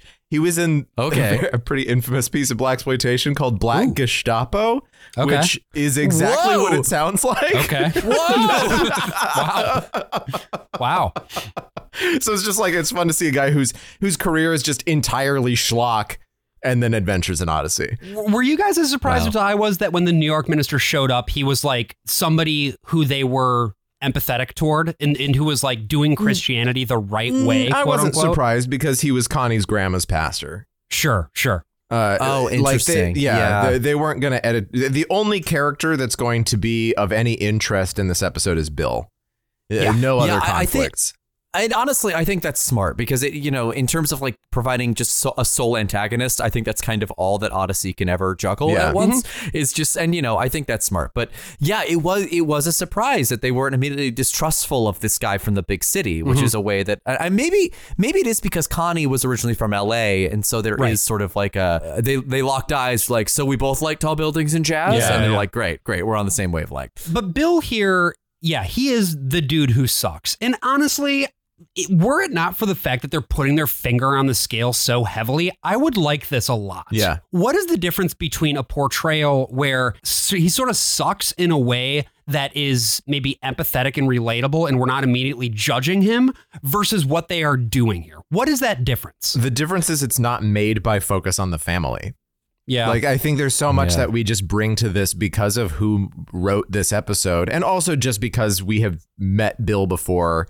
We have also had a bunch of episodes where he's kind of out of our range, but we know what he's up to and it's some stupid bullshit, right? So we're taking all of the baggage with us. I think there would be one thing too where, I mean, I like the idea of Bill taking control of the funeral and having like Connie have a moment where she's just like, but you weren't even here. Yeah, that would be more interesting if you have characters who then start to actually like be judgmental. Right. Yeah. And Connie's too Christian to do that now. Christians are never judgmental. Right. Famously. Especially evangelicals. Especially not Whit. Yeah. Never once. Just Jack shows up at the funeral. Okay, Bill. You can leave or I can carry you out. But your father's perspective seems very much what I'd expect from someone who believes in... what does your father believe in? Damn. Nothing, as far as I know. So for him, death is a big, empty nothingness. Alas, take it from one who has explored many philosophies of life and death. If he considers death a void, then it may make him wonder if even life itself is a void as well. Few things are more certain to make people search for meaning in their lives than when face to face with the meaning of death. This doesn't that feel doesn't like make any sense. This doesn't to feel me true to Eugene And at what all. exactly is your thinking on the meaning of life and death? Oh, well, for me, the meaning of life and death is, to get back to work on the displays upstairs. See you tonight, Connie. That's right. Eugene just read Candide and he was like, yes, the entire purpose of life is that we cultivate our garden. He got a PTSD flashback right Yeah. there. Like he was just right back in hell in the imagination station crying out for Whit. Which is why he must swallow the Voltaire pill. Absolutely. Apparently.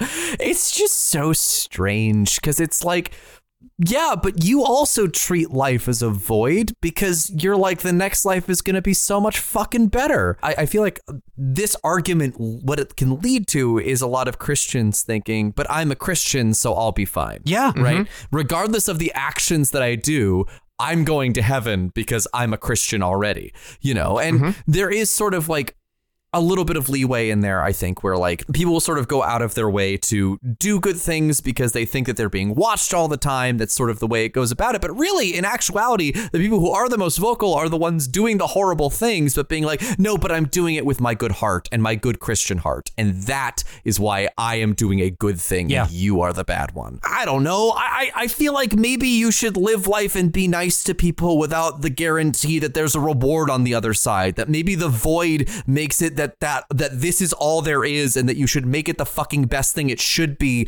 because that is all there is. They cannot countenance the existence of any other approach to life other than this sort of pure nihilism that even nihilists don't necessarily ascribe to. And I think that's because they have not given themselves space to consider it, right? When you look at... Excuse me, Paul McCusker has totally picked apart his beliefs and become an Anglican, right? He's been on a journey. When you look at the sort of body of what they create here, it's so clear that they're not willing to countenance ideas that scare them, because that would then mean wrestling with those ideas. Yeah. And that is in and of itself inherently scary. Yeah. We can't have more people abandoning their Methodism for the Church of England. Right.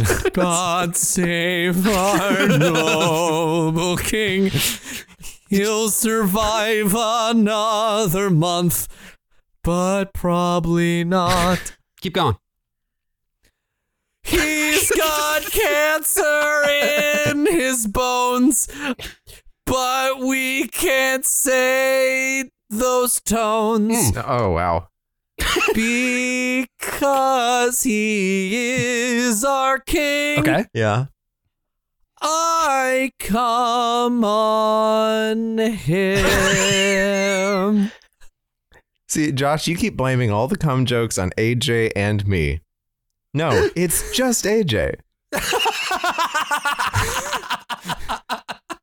He can't help himself. No, he can't. It's just his mind goes straight to jism. It's really incredible that we magicked our way into Ong's hat without him. Maybe we detected his absence and therefore. Yeah, no. This has all been a psyop. Yeah, well, that was all part of the ARG associated with that episode, is that you discover AJ in his swimming pool full of seminal fluid. Well, next to me, 9 portraits of the king. Well, I unfortunately am going to have to get back into some seminal fluids here. Yeah. The seminal fluids of this plot. Yeah, we gotta bring our cum tributes over from King Charles III to Bill Kendall once more. That's right. Because Bill is now sort of in a long dark night of the soul. Yeah. Right. He really just he's going through it. And he's found the music box from earlier, and it's got his name on the bottom, and it's got a Bible verse. But it's like, wait, I would never give my mother a music box with a Bible verse on it. This raises like plot questions that are very uncomfortable, which is like, yeah, already the grandmother seems like she was a lifelong Christian. We know nothing about Bill's father. But Bill has never been a Christian. June Kendall has never been a Christian. Connie discovered what Christianity was through Whit. So presumably did not even really know that her own grandmother was a Christian. Like, remember, she's like, good point. Whit's Christian, but don't worry, it doesn't mean he hangs around airports. He's not like one of those. Which maybe her grandmother did. I don't know. So grandma had this music box. It plays a hymn, etc. It has a Bible verse engraved onto it. And it also has Bill's name as though... It says from Bill. From Bill with this Bible verse. Presumably, he was the one who got it engraved. And it's like, so did he forget that he went to church as a child?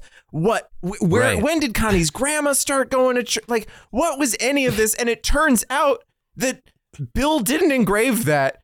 His mother just like engraved that herself. As a reminder? I don't even think he sent it to her. Like, I think she just bought it for herself and was like, from Bill, Bible verse. That makes no sense.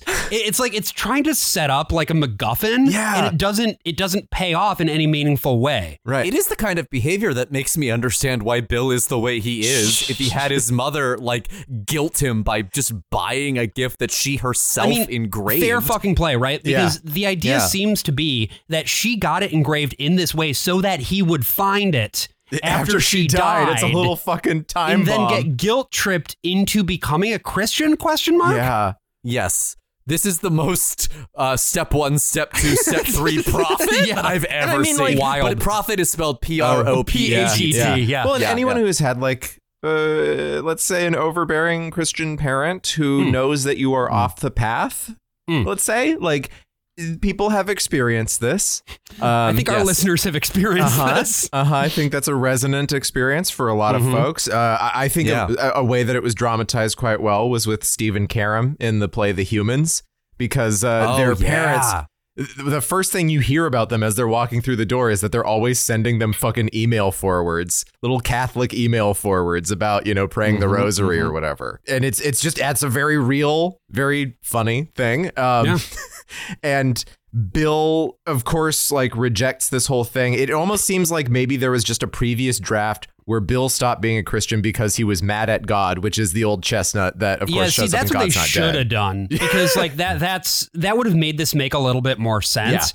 It would have made it even more cliche, but at least it would have made sense from a plot perspective. Yeah. Instead, we just sort of have Bill like resisting the call of the spirit, I guess.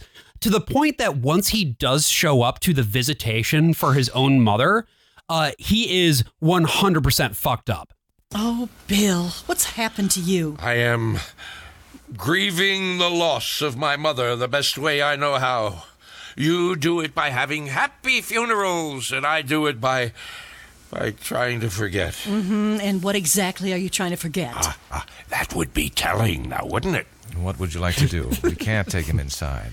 Oh, his things are still in our car. I don't think he ever checked into the hotel. We'll take him home. We will? Yes, he can stay in the guest room. I want to go in first. I want to see my mother. You'll see her tomorrow. People are in there paying their respects, and you wouldn't want them to see you like this, would you? Like what? Bill, we're going home. I've made a mess of it all, haven't I? My marriages, my life. I couldn't even see my mother before she died.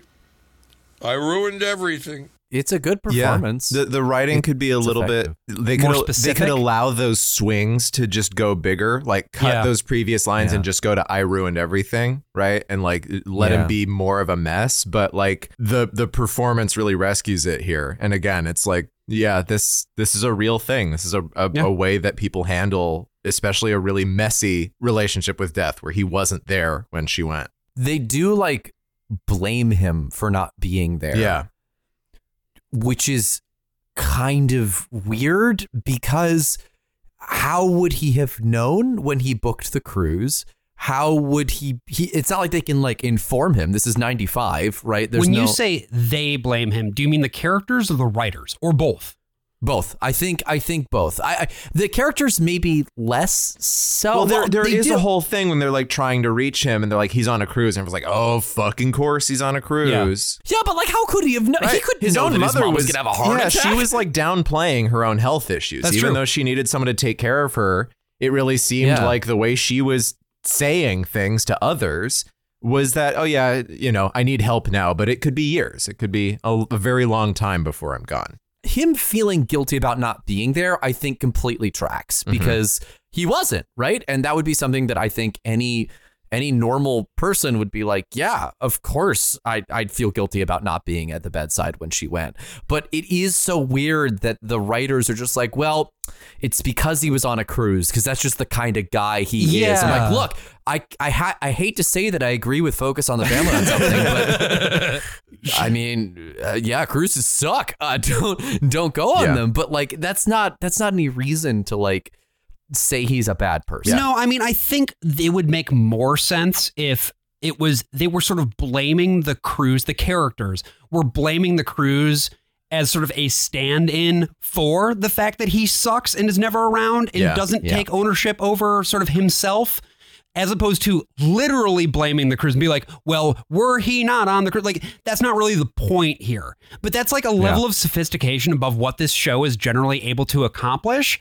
So I don't know. It's very possible that at the very moment that Bill's mother died, he was watching the 90-minute cruise cut of Chess, the musical. Yep. Well, just railing several of the passengers who had not put lamb's blood above their doors. There's just some equity actor struggling to get by who at one point gets like a national tour of Frank Wildhorn's The Civil War. And he's just like, pity the child. We all know that he's got flashbacks of doing back shots on all these passengers in his head, but like, they can't make that explicit. This is a show for children after all. And you go from coming so hard you forget your own name to seeing your mom dead in the ground. That's right, I'll AJ. tell you, that's life. But yeah, the funeral happens. We get a Bible verse montage. Connie gets some nice words the in. montage of you. She's like, I want this to be a celebration, not like an ordinary funeral. And then it's just an ordinary it's funeral. It's just the most boring Bible verses. It's a normal fucking funeral. It's every funeral I've ever been to. I took the note. I thought there was nothing worse than a Catholic funeral. I was wrong. No, you were wrong. It's a Protestant funeral. No. Okay, I got to go to bat for the Protestants because the funerals are still shorter. That's true. We're still in and out in an hour and ready to eat food. Or less, yeah. As we recall from my funeral that I went to, the funeral of you where you died, where I died. Blessed is the fruit of thy womb, Jesus. Only other thing I will say about the food at a Protestant funeral is if we're talking Dutch Reformed, no. Those ham sandwiches, disastrous. Oh, you don't even mayo fuck for days? with that shit. No, not even mayo. So much worse. No, you got to go to the Lutherans because they'll just fucking drown you in casserole. Yeah. You know? Look, I'm getting PTSD flashbacks to those sandwiches, and I'd like to move on. So, no, of course. The last little bit of this episode, then, after the funeral, after Bill fucks off because he's too emotionally immature to handle this because he's not a Christian, right, is that June, Connie's mom, is, well, she seems to be sort of open to maybe the leadings of a certain spirit. Yeah, maybe all that prayer did something. Did pay off. That's the word I'm looking for. Maybe it turns out Connie wasn't praying for grandma. And she wasn't praying for herself. She was praying for her mom. She prayed for June Kendall, who is now a Christian. Congrats. That's right. I didn't clip it. But it's just like, will you help me pray or whatever? And then Chris gives us one more hard sell at the end. Yeah. Like, you should go out there and convert all of your friends to Jesus Christ. Convert every single one of your moms. I fucking hate this show, and we still have one more episode to go. We do. But on the subject of conversion, yeah. Yes. Yeah. This is a very small note, but it is weird that when Bill reads the Bible note, he pronounces it 1 Timothy. But if he were like someone who had no idea about the Bible, he would absolutely, like Trump, say 1 Timothy. Yeah, that's a good catch. But again, maybe he grew up going to church. Yeah, I think it has to be. But then he also has he no knowledge know. of 1 Timothy beyond just knowing how to say it right. So we don't know. We don't know, folks. I don't know, and frankly, I don't fucking care. I care. Correct. I'm so mad. When did Mildred convert? What is Mildred's journey? I need a novel right now, Paul. I feel like by the ends of these episodes, AJ, you're usually the one who's just hopping mad. I am like a burning fucking white hot rod of incandescent rage. Yeah. No, you are. Don't. No, come on. Come on. You are. Yeah, no, you're a rod. You could have done the glowing ball of nickel or something, but no, you went with rod. No, yeah, balls and rods. No, ball, singular, AJ. Get your head out of the cum gutter. The Turning Point, episode 322 of Adventures in Odyssey. Yeah, we've skipped over one episode and jumped over to the next one. So these are all right next to each other. Because again, let's get out of grief. Let's go to something really fun and hip and happy. No. This episode begins back at Whit's End with Jack, Connie, and Eugene. Eugene is wearing a suit because Katrina's dad is in town. Yes. That's right. Remember Katrina? That's Eugene's girlfriend sometimes. The hurricane? She's back in pog form. He's back in pog form. She's back in pog form. We're all back in pog form. And Eugene goes up to the Bible room, and there's like this weird slapstick thing where he like pushes Samson's pillars aside and gets dust all over his nice suit jacket. And then this completely inscrutable interaction happens between Eugene and Katrina's dad. I'd like you to meet my father, Armitage. Daddy, this is Eugene. Oh, it's nice to meet you, Eugene. As am I, Mr. Shanks. That is to say, it's a pleasure to salute you, sir. I mean, likewise, I'm sure. If you understand my meaning. Yes, Eugene, shall we go to lunch? Maybe Eugene would like to clean himself up a little first. Huh? I'm not sure he wants to go to this particular restaurant looking like he just got out of a drywall contest. What the fuck is a drywall contest? Obviously, you're not a bowler. So I need to say something. For our British listeners, you may have just clued into something here. Katrina Shanks's father is named after a toilet. Yeah. Her father's name is Armitage Shanks, which is a famous plumbing company in the UK where Paul McCusker, who wrote this episode, lives. So he did get more British. He certainly did. I guess. Yeah. But the dad isn't even a toilet character. That's so strange. No. This is why they make a character later named Wooten Bassett. I mean, he could have at least done the thing of like, my name is Armitage Shanks, I work in plumbing, and then it would have been like a ba-dump bump. Yeah, but we don't even this get that. is just Paul McCusker having a little in-joke for himself and his completely American audience and his completely American co-workers. A thought that I just had is that we probably have introduced more British people to Adventures in Odyssey than Focus on the Family has. And that's very upsetting to me. We're spreading the good word, Josh. We're really getting it out there. There was one line in here that actually got a genuine laugh out of me because it felt like such a Simpsons line. But Eugene brings down the Samson and Delilah exhibit and he says, Samson was supposed to bring down the temple, not I. And it's like, that's just such a Milhouse line and delivery, which is funny because Milhouse obviously in this episode. Yes, that's Pamela Hayden, who also plays Katrina Shanks. What? The voice of Katrina Shanks is the voice of Milhouse? You didn't know that, Brian? Milhouse from The Simpsons Milhouse. Yeah, the same one. Yeah. What the fuck? Yeah. And her dad's a literal toilet? A literal fucking toilet, dude. I want you to have that image in your head for the rest of the episode. He's just like a urinal. He's just walking around. No, I want the seat to move. Sure. I want the seat to talk, to flap around as the mouth. Googly eyes on the tank. Come on. So Katrina's dad, Armitage Shanks, the literal toilet, is basically just here to fuck with Eugene. And it's also not at all made clear in the writing of this episode how much is supposed to be like kayfabe or not. Yeah. We really have no understanding of who Armitage Shanks is as a character other than Katrina's dad. And he's a wasp. He is a speaks wasp. and does in a waspy way. And or maybe he's a fucking Claremont guy. Yeah, but because like Eugene is just like him doing a dinner for schmucks, I guess. Yeah, I don't know. We get this interaction and it's fucking wild. Our department has a 5-year grant to produce statistics related to, any number of topics needed for research. No, a grant, huh? Sponging off the taxpayers, then? Yeah, I beg your pardon? Daddy. I suppose you're on some kind of a scholarship, too. Well, as part of the grant, yes. See? I think students should make their own way through college. I did. Daddy, that's nonsense and you know it. Tell me, Eugene, when are you going to get a real job? What's going on here? I don't know. I think this is just how wasps are, according to Paul McCusker. Yeah, I guess. But also, I just feel like if you're over the age of like 8 or 9, daddy should be off the table. That's just my that is a pet peeve of mine, but it's just like that's your issue with this? Supposed to refer to them as father, mother, Yes. or by their full name including middle.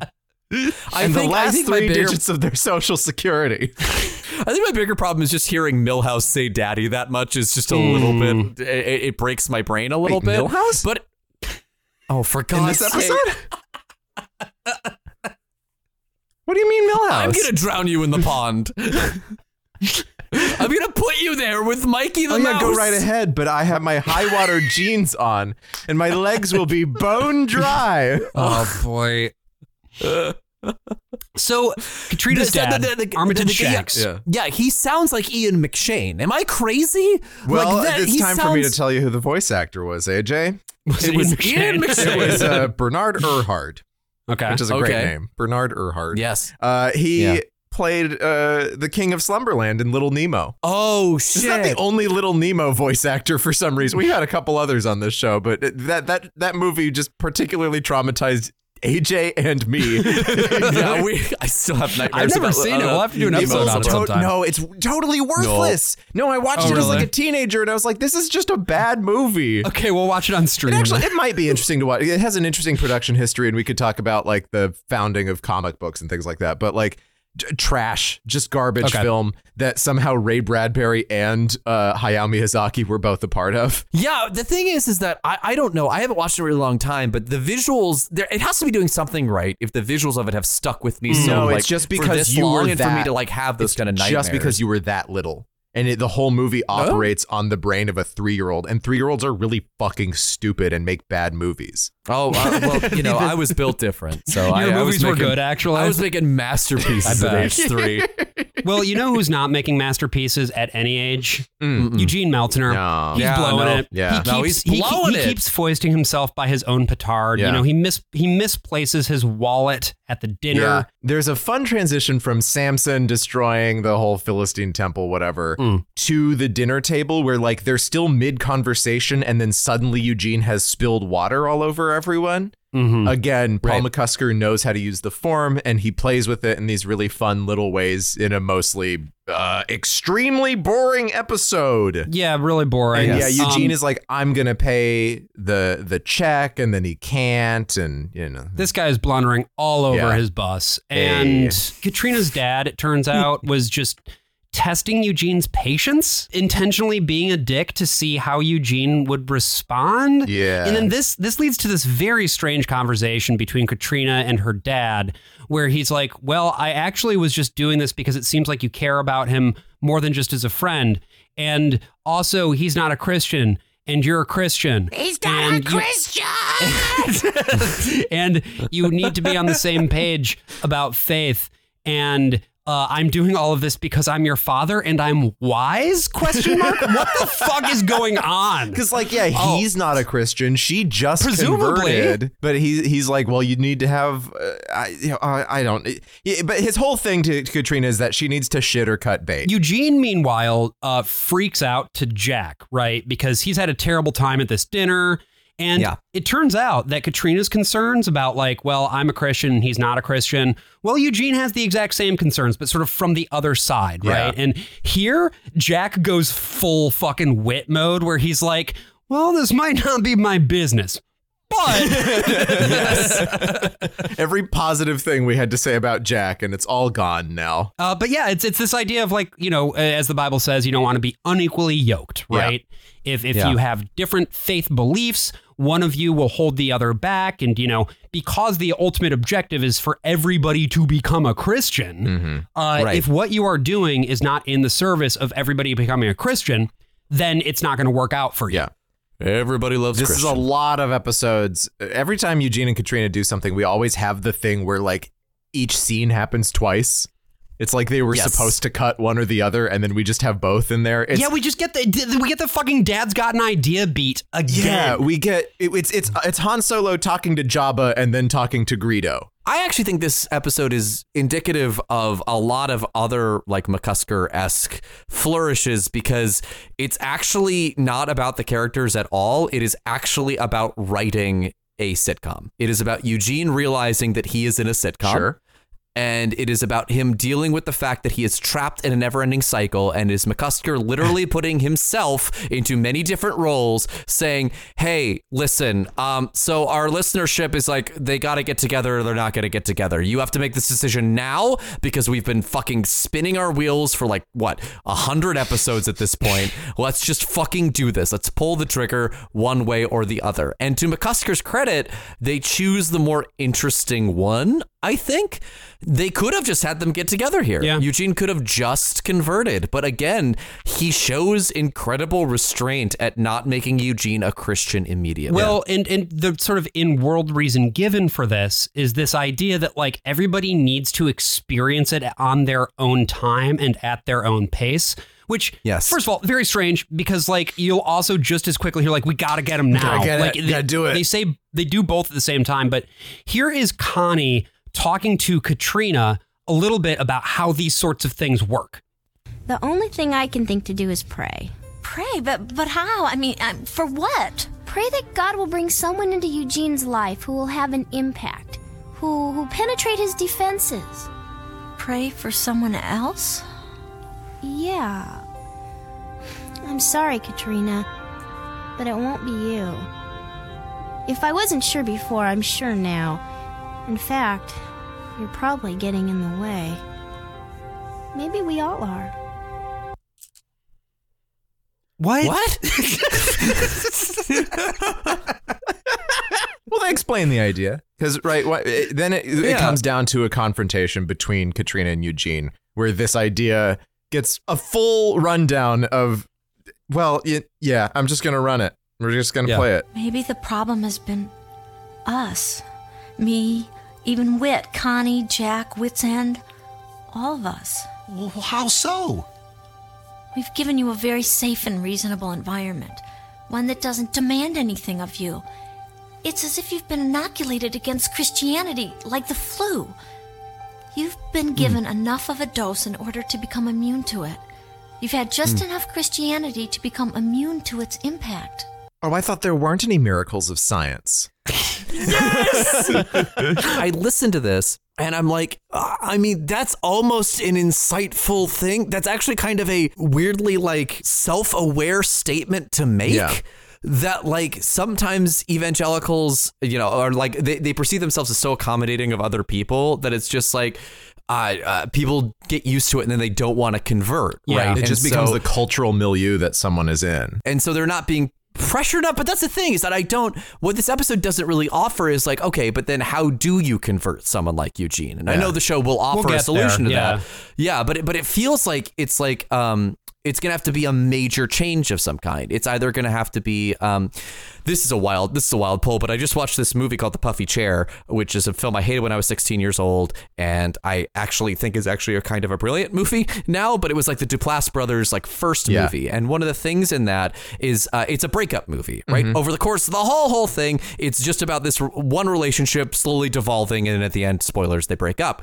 But Mark Duplass has a conversation with his dad while sitting on the porch and asks his advice about what do I do here? And he says, well, son, you now know as much about this relationship as you are ever going to know. So you now have to make the choice of whether you stay or whether you go.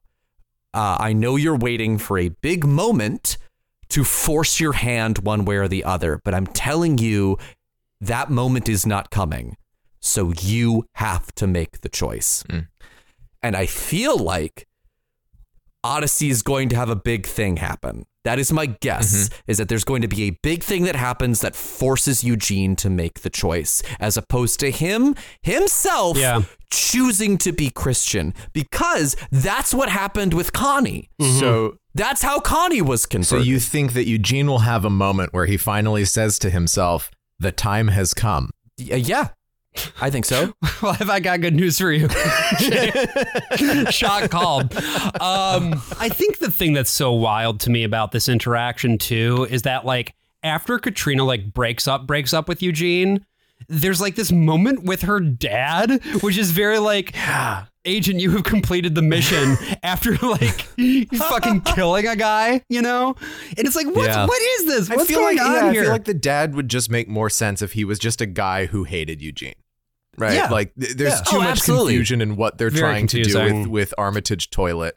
He knows too much. Yeah. He is just Paul McCusker, who has graced the world. And of course he Dobson depicts ended himself up as a in toilet. Odyssey. It's just McCusker has ended up in Odyssey as a sentient toilet. It happens. Fill me up with your golden juice. See? Went the whole episode without doing a cum thing, because I was ready to do a piss thing. We almost got all of them. We need to get saliva, snot. Okay, if we're counting above the waist fluids, there's so many. There's hundreds of fluids. We're just talking about number. We got yellow bile. We got black bile. I'm strictly talking about number one and other number one, as I like to call it. I'm looking up for number one. Oh my God. But I think it's always I this and I that. What happened to us? Yeah, but I think what's really important, I do want to get very serious for a second, because I think the way that they've written Katrina's last line, for a while at least, is setting up what the show is going to become, where things are about to go immediately, and also the things that are going to hang up in the air for Katrina and where she's going to be, what her relationship with Eugene is going to be going forward, because this ends up becoming an important thing for the entire rest of the run of Adventures in Odyssey through the present. And so I just want to play this line and I want us to discuss what we think of it. Is this the untimely end of Millhouse?